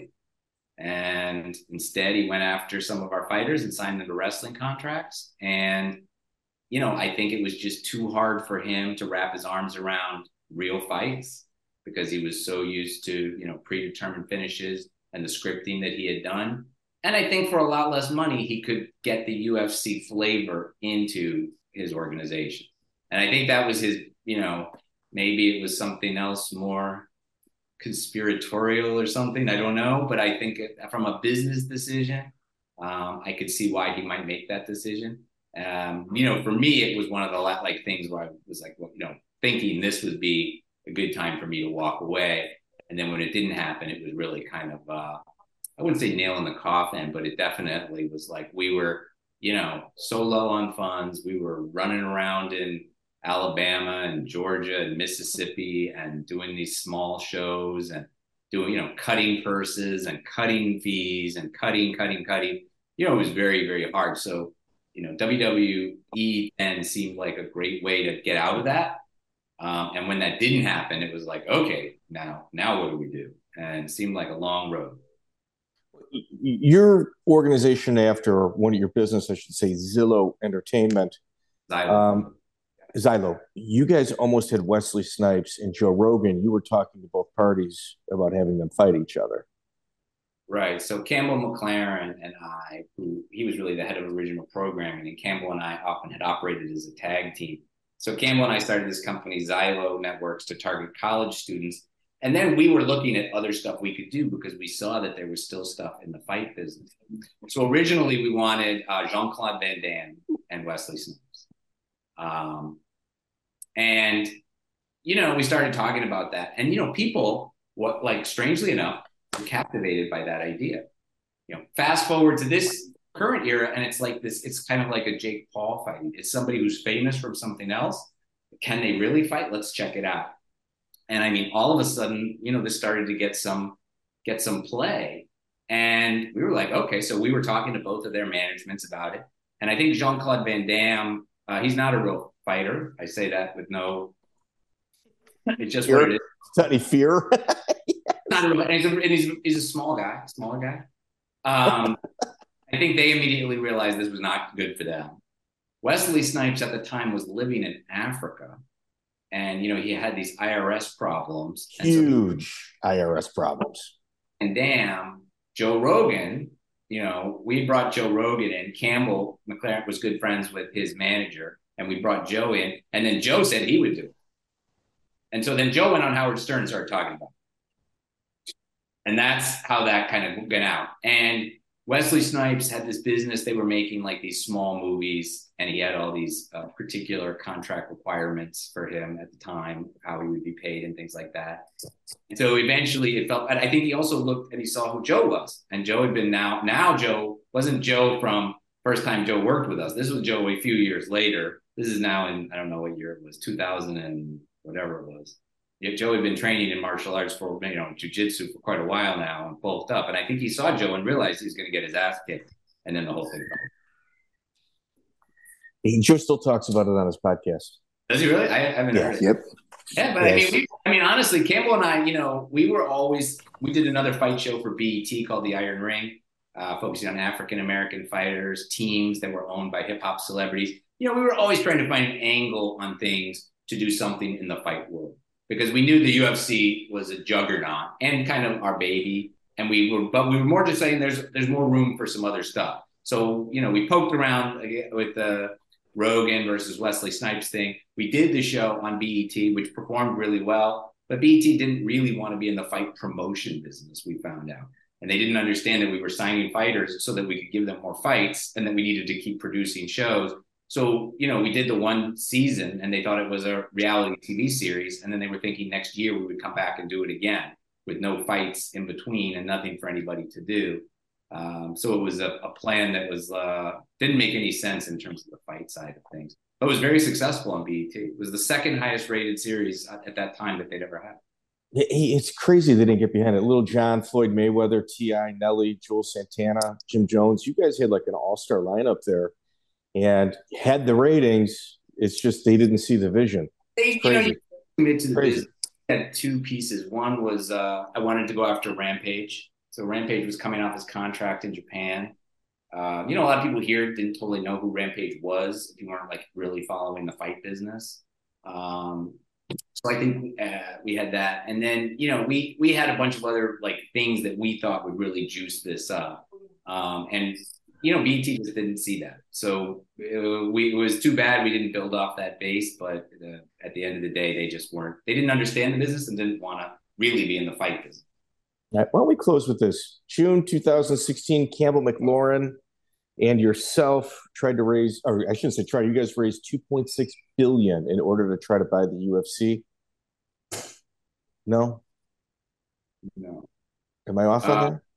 I have never raised money to try to buy the UFC. I know Campbell says he's raised money for the UFC, but I think if Campbell had raised $2.6 billion, we would have seen something very different probably from him. But I've never raised money to try to buy the UFC from the Fertittas or anybody. All right. Well, then we're going to close with March 19th, 1998. Art Davie wrote a letter to Bob Marowitz and CC John McCain in regards to stopping the promotion. When you guys received that, now 1996 is when John McCain called it human cockfighting, and now 1998, Art Davie publicly takes his side. How did that sit with you guys? Art, I thought, was a snake in the grass. He had tried to run an event in another country while he was working with us by saying he owned the UFC. We fired him for that. He started working with K1, and then he tried to, kill the UFC, kill the sport of MMA because he was working with K1. So I thought it was terrible. It's terrible for me when people do stuff for money and only for money. And I think that's what I thought about that. Joey, let's wrap this one up, man. Fantastic episode. Jesus. Yeah, it's been a great episode. This is exactly what the podcast is about. I think these guys are going to be like asleep listening. No, wait. Hey, guys, wait. Before we wrap up, this is a quarter of what this gentleman was involved with. Like we got in contact a couple weeks ago. I did my research. There is so much more that we haven't touched on that's as interesting as what it is we just said. I honestly, dude, what you did and created changed our lives. Joey. Yeah, this has been a treat for us. This is exactly what our audience is into. So thank you very much for being with us. It was a pleasure meeting you. It was great to talk to you guys. And, I told you earlier before this interview, I think that there are a lot of stories bandied about how things happened in the early days. And I think people just sometimes get the wrong idea. They hear one story and then they think that's probably the truth. And then they fit all the facts into it. The bottom line at SEG, Like we were in this business and we were looking for stuff to do. And the bottom line with Horion was he had a vision for what this kind of stuff could be. And he had a front man in Art Davey. And that all came together. But there was a whole group of people, you know, it wasn't just one person. There was a group of people that were putting these pieces together. And I think that, like, you know, for me, understanding how those things worked and that we tried things and then they didn't work or they surprised us or we made this decision. Like, it wasn't just like, you know, we crapped out the answers. It was like, you know, we were trying to do something that nobody had ever done. And nobody's done since. Nobody's built a sport on pay-per-view since then. Nobody else, no other fight organization can even do successful pay-per-views, really. And, you know, that for us is still a legacy that stands. And, you know, very hard times, sure, but also lots of fun, lots of crazy stuff, lots of stuff we did really right. And definitely lots of things we did really wrong. But, you know, at the end of the day, we got it to the place where someone like the Fertittas and Dana could come in and they could bring their skill sets and then take it to the next level. Yeah. Yeah. And all the BS behind the scenes, like Tank Abbott, Alan Goes fighting in Puerto Rico, the Mark Coleman after party. So if you want to get into that in another show, I can tell you. You had to handle all of that. Yeah, you had to handle all of it. And, dude, there's so much. Sincerely appreciate it, David. Honestly, if you ever, I know you've been talking to the bare knuckle guys, correct? You had mentioned that earlier in the interview. I'm not deeply in touch with them, not at all. Really. Okay. I got them years ago, like I said. If you ever want to come out to a live event, I got your VIP tickets, man. Absolutely on me. Appreciate that, Joey. Yeah, thank you very much. Appreciate the interview. All right, guys. Thank you. Great to talk. Take care. There we go, ladies and gentlemen. This guy right here. This guy right here does our timestamps. Now you might think, okay, does timestamps, cool. Everybody, including myself, has quit doing timestamps because of what a giant pain in the ass they are. But like this interview and all these like little like add nuanced questions that are like real nerdy and real kind of intricate. When we have guys like Ty doing timestamps and myself in the past, Joey as well, what happens is we just kind of look up certain names and they all just pop up and it keeps us really organized so we can kind of push questions like this forward while spending like a fraction of the time of watching every UFC. So Ty, dude, I don't think you understand how important you are, and we sincerely appreciate it. I'm happy to help. Thank you very much for having me. And he's wearing his Lights Out t-shirt, so you really know he's a team member. That's right. Right. I've been bought. Yeah. So, very rarely do you get to talk to an individual that is completely unaware that they were a part of your divorce proceedings. Yeah. And David Isaacs falls into that category with me, you know? So, I mean, the guy's been around. It's crazy. Like I've got like probably like another 2 hours of dedicated questions that we could ask him. I mean, they're in the weeds type stuff. But it's kind of like what we're into, you know? He seemed to be enjoying himself. I don't think he'd have a problem coming back on if we gave him a little break. I could see him coming back. Yeah. I think we got to get Horion next. And we got to get Horion and Campbell. We get Campbell as well. Like, I've got separate questions for Campbell that aren't real applicable to either Myrowitz, Davey, or, obviously Isaacs. So real quick, you mentioned the KOTC logo, and there's actually a story behind that. King of the Cage was stealing the UFC's big, the logo with the big buff guy. They were written a cease and desist letter by the UFC. So Terry Treblecock went out and found a big bodybuilder guy and said, no, this is our mascot. We're not stealing your logo. This is what it's supposed to be. And that's how they had that guy sitting by the cage who was the king of the cage. That's the story behind that. So Brad. I think Brad. Exactly. Yeah, they found him so they could avoid a lawsuit with the UFC. That's fantastic. Interesting. That's fantastic.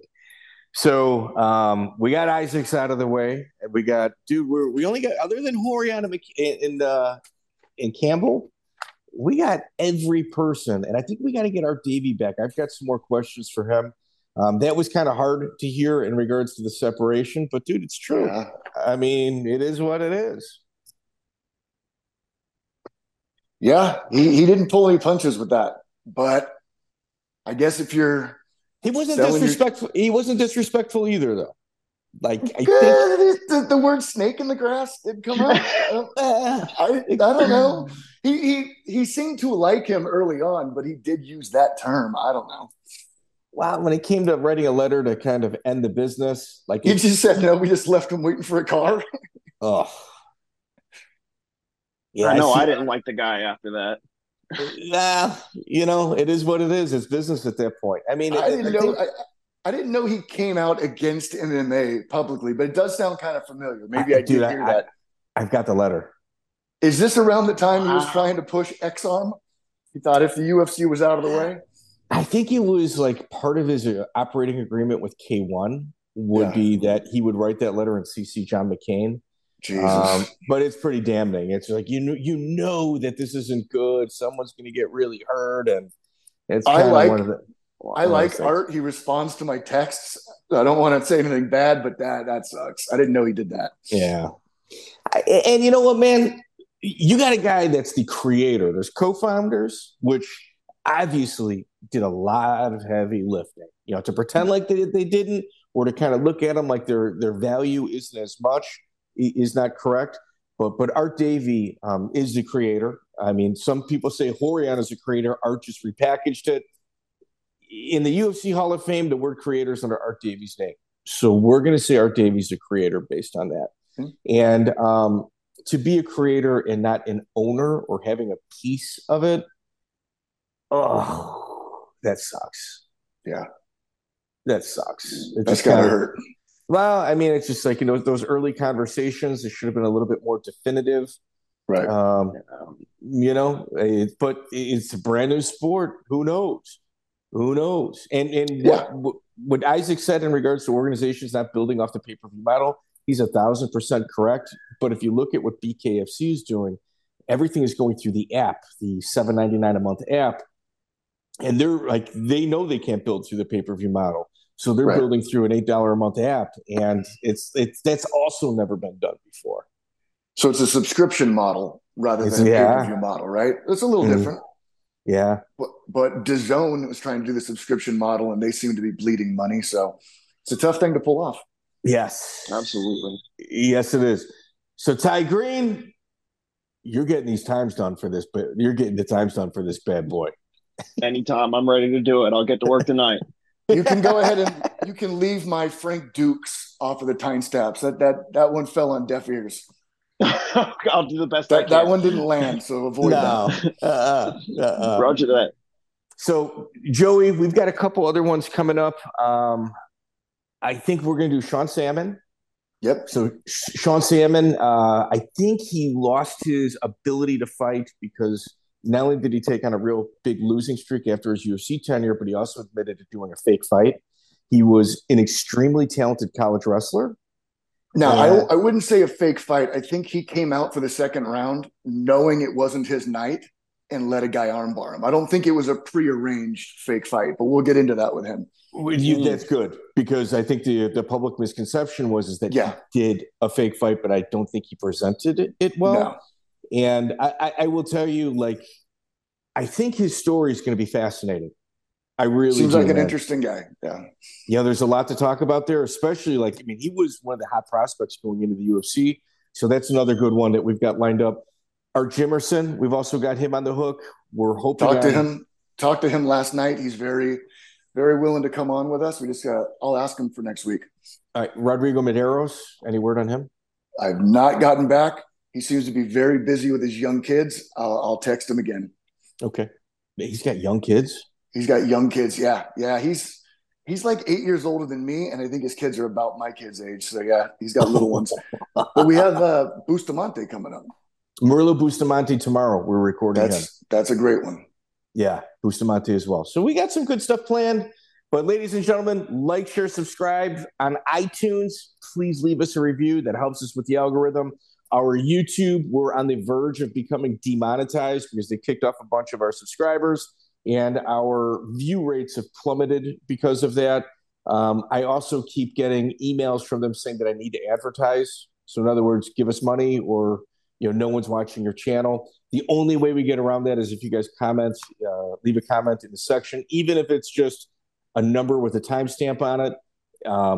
if you guys can do that for us, I'm not saying I don't want to game anything, but fuck YouTube.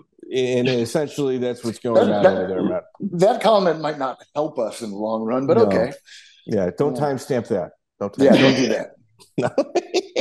So, like, ladies and gentlemen, subscribe. Like, share, subscribe. Ty Green, dude, you're the man, dude. Appreciate it. Joey, welcome to the team. See you tomorrow, brother. Be good. Absolutely. Check out the full interview on iTunes, Spotify, and all major podcast platforms.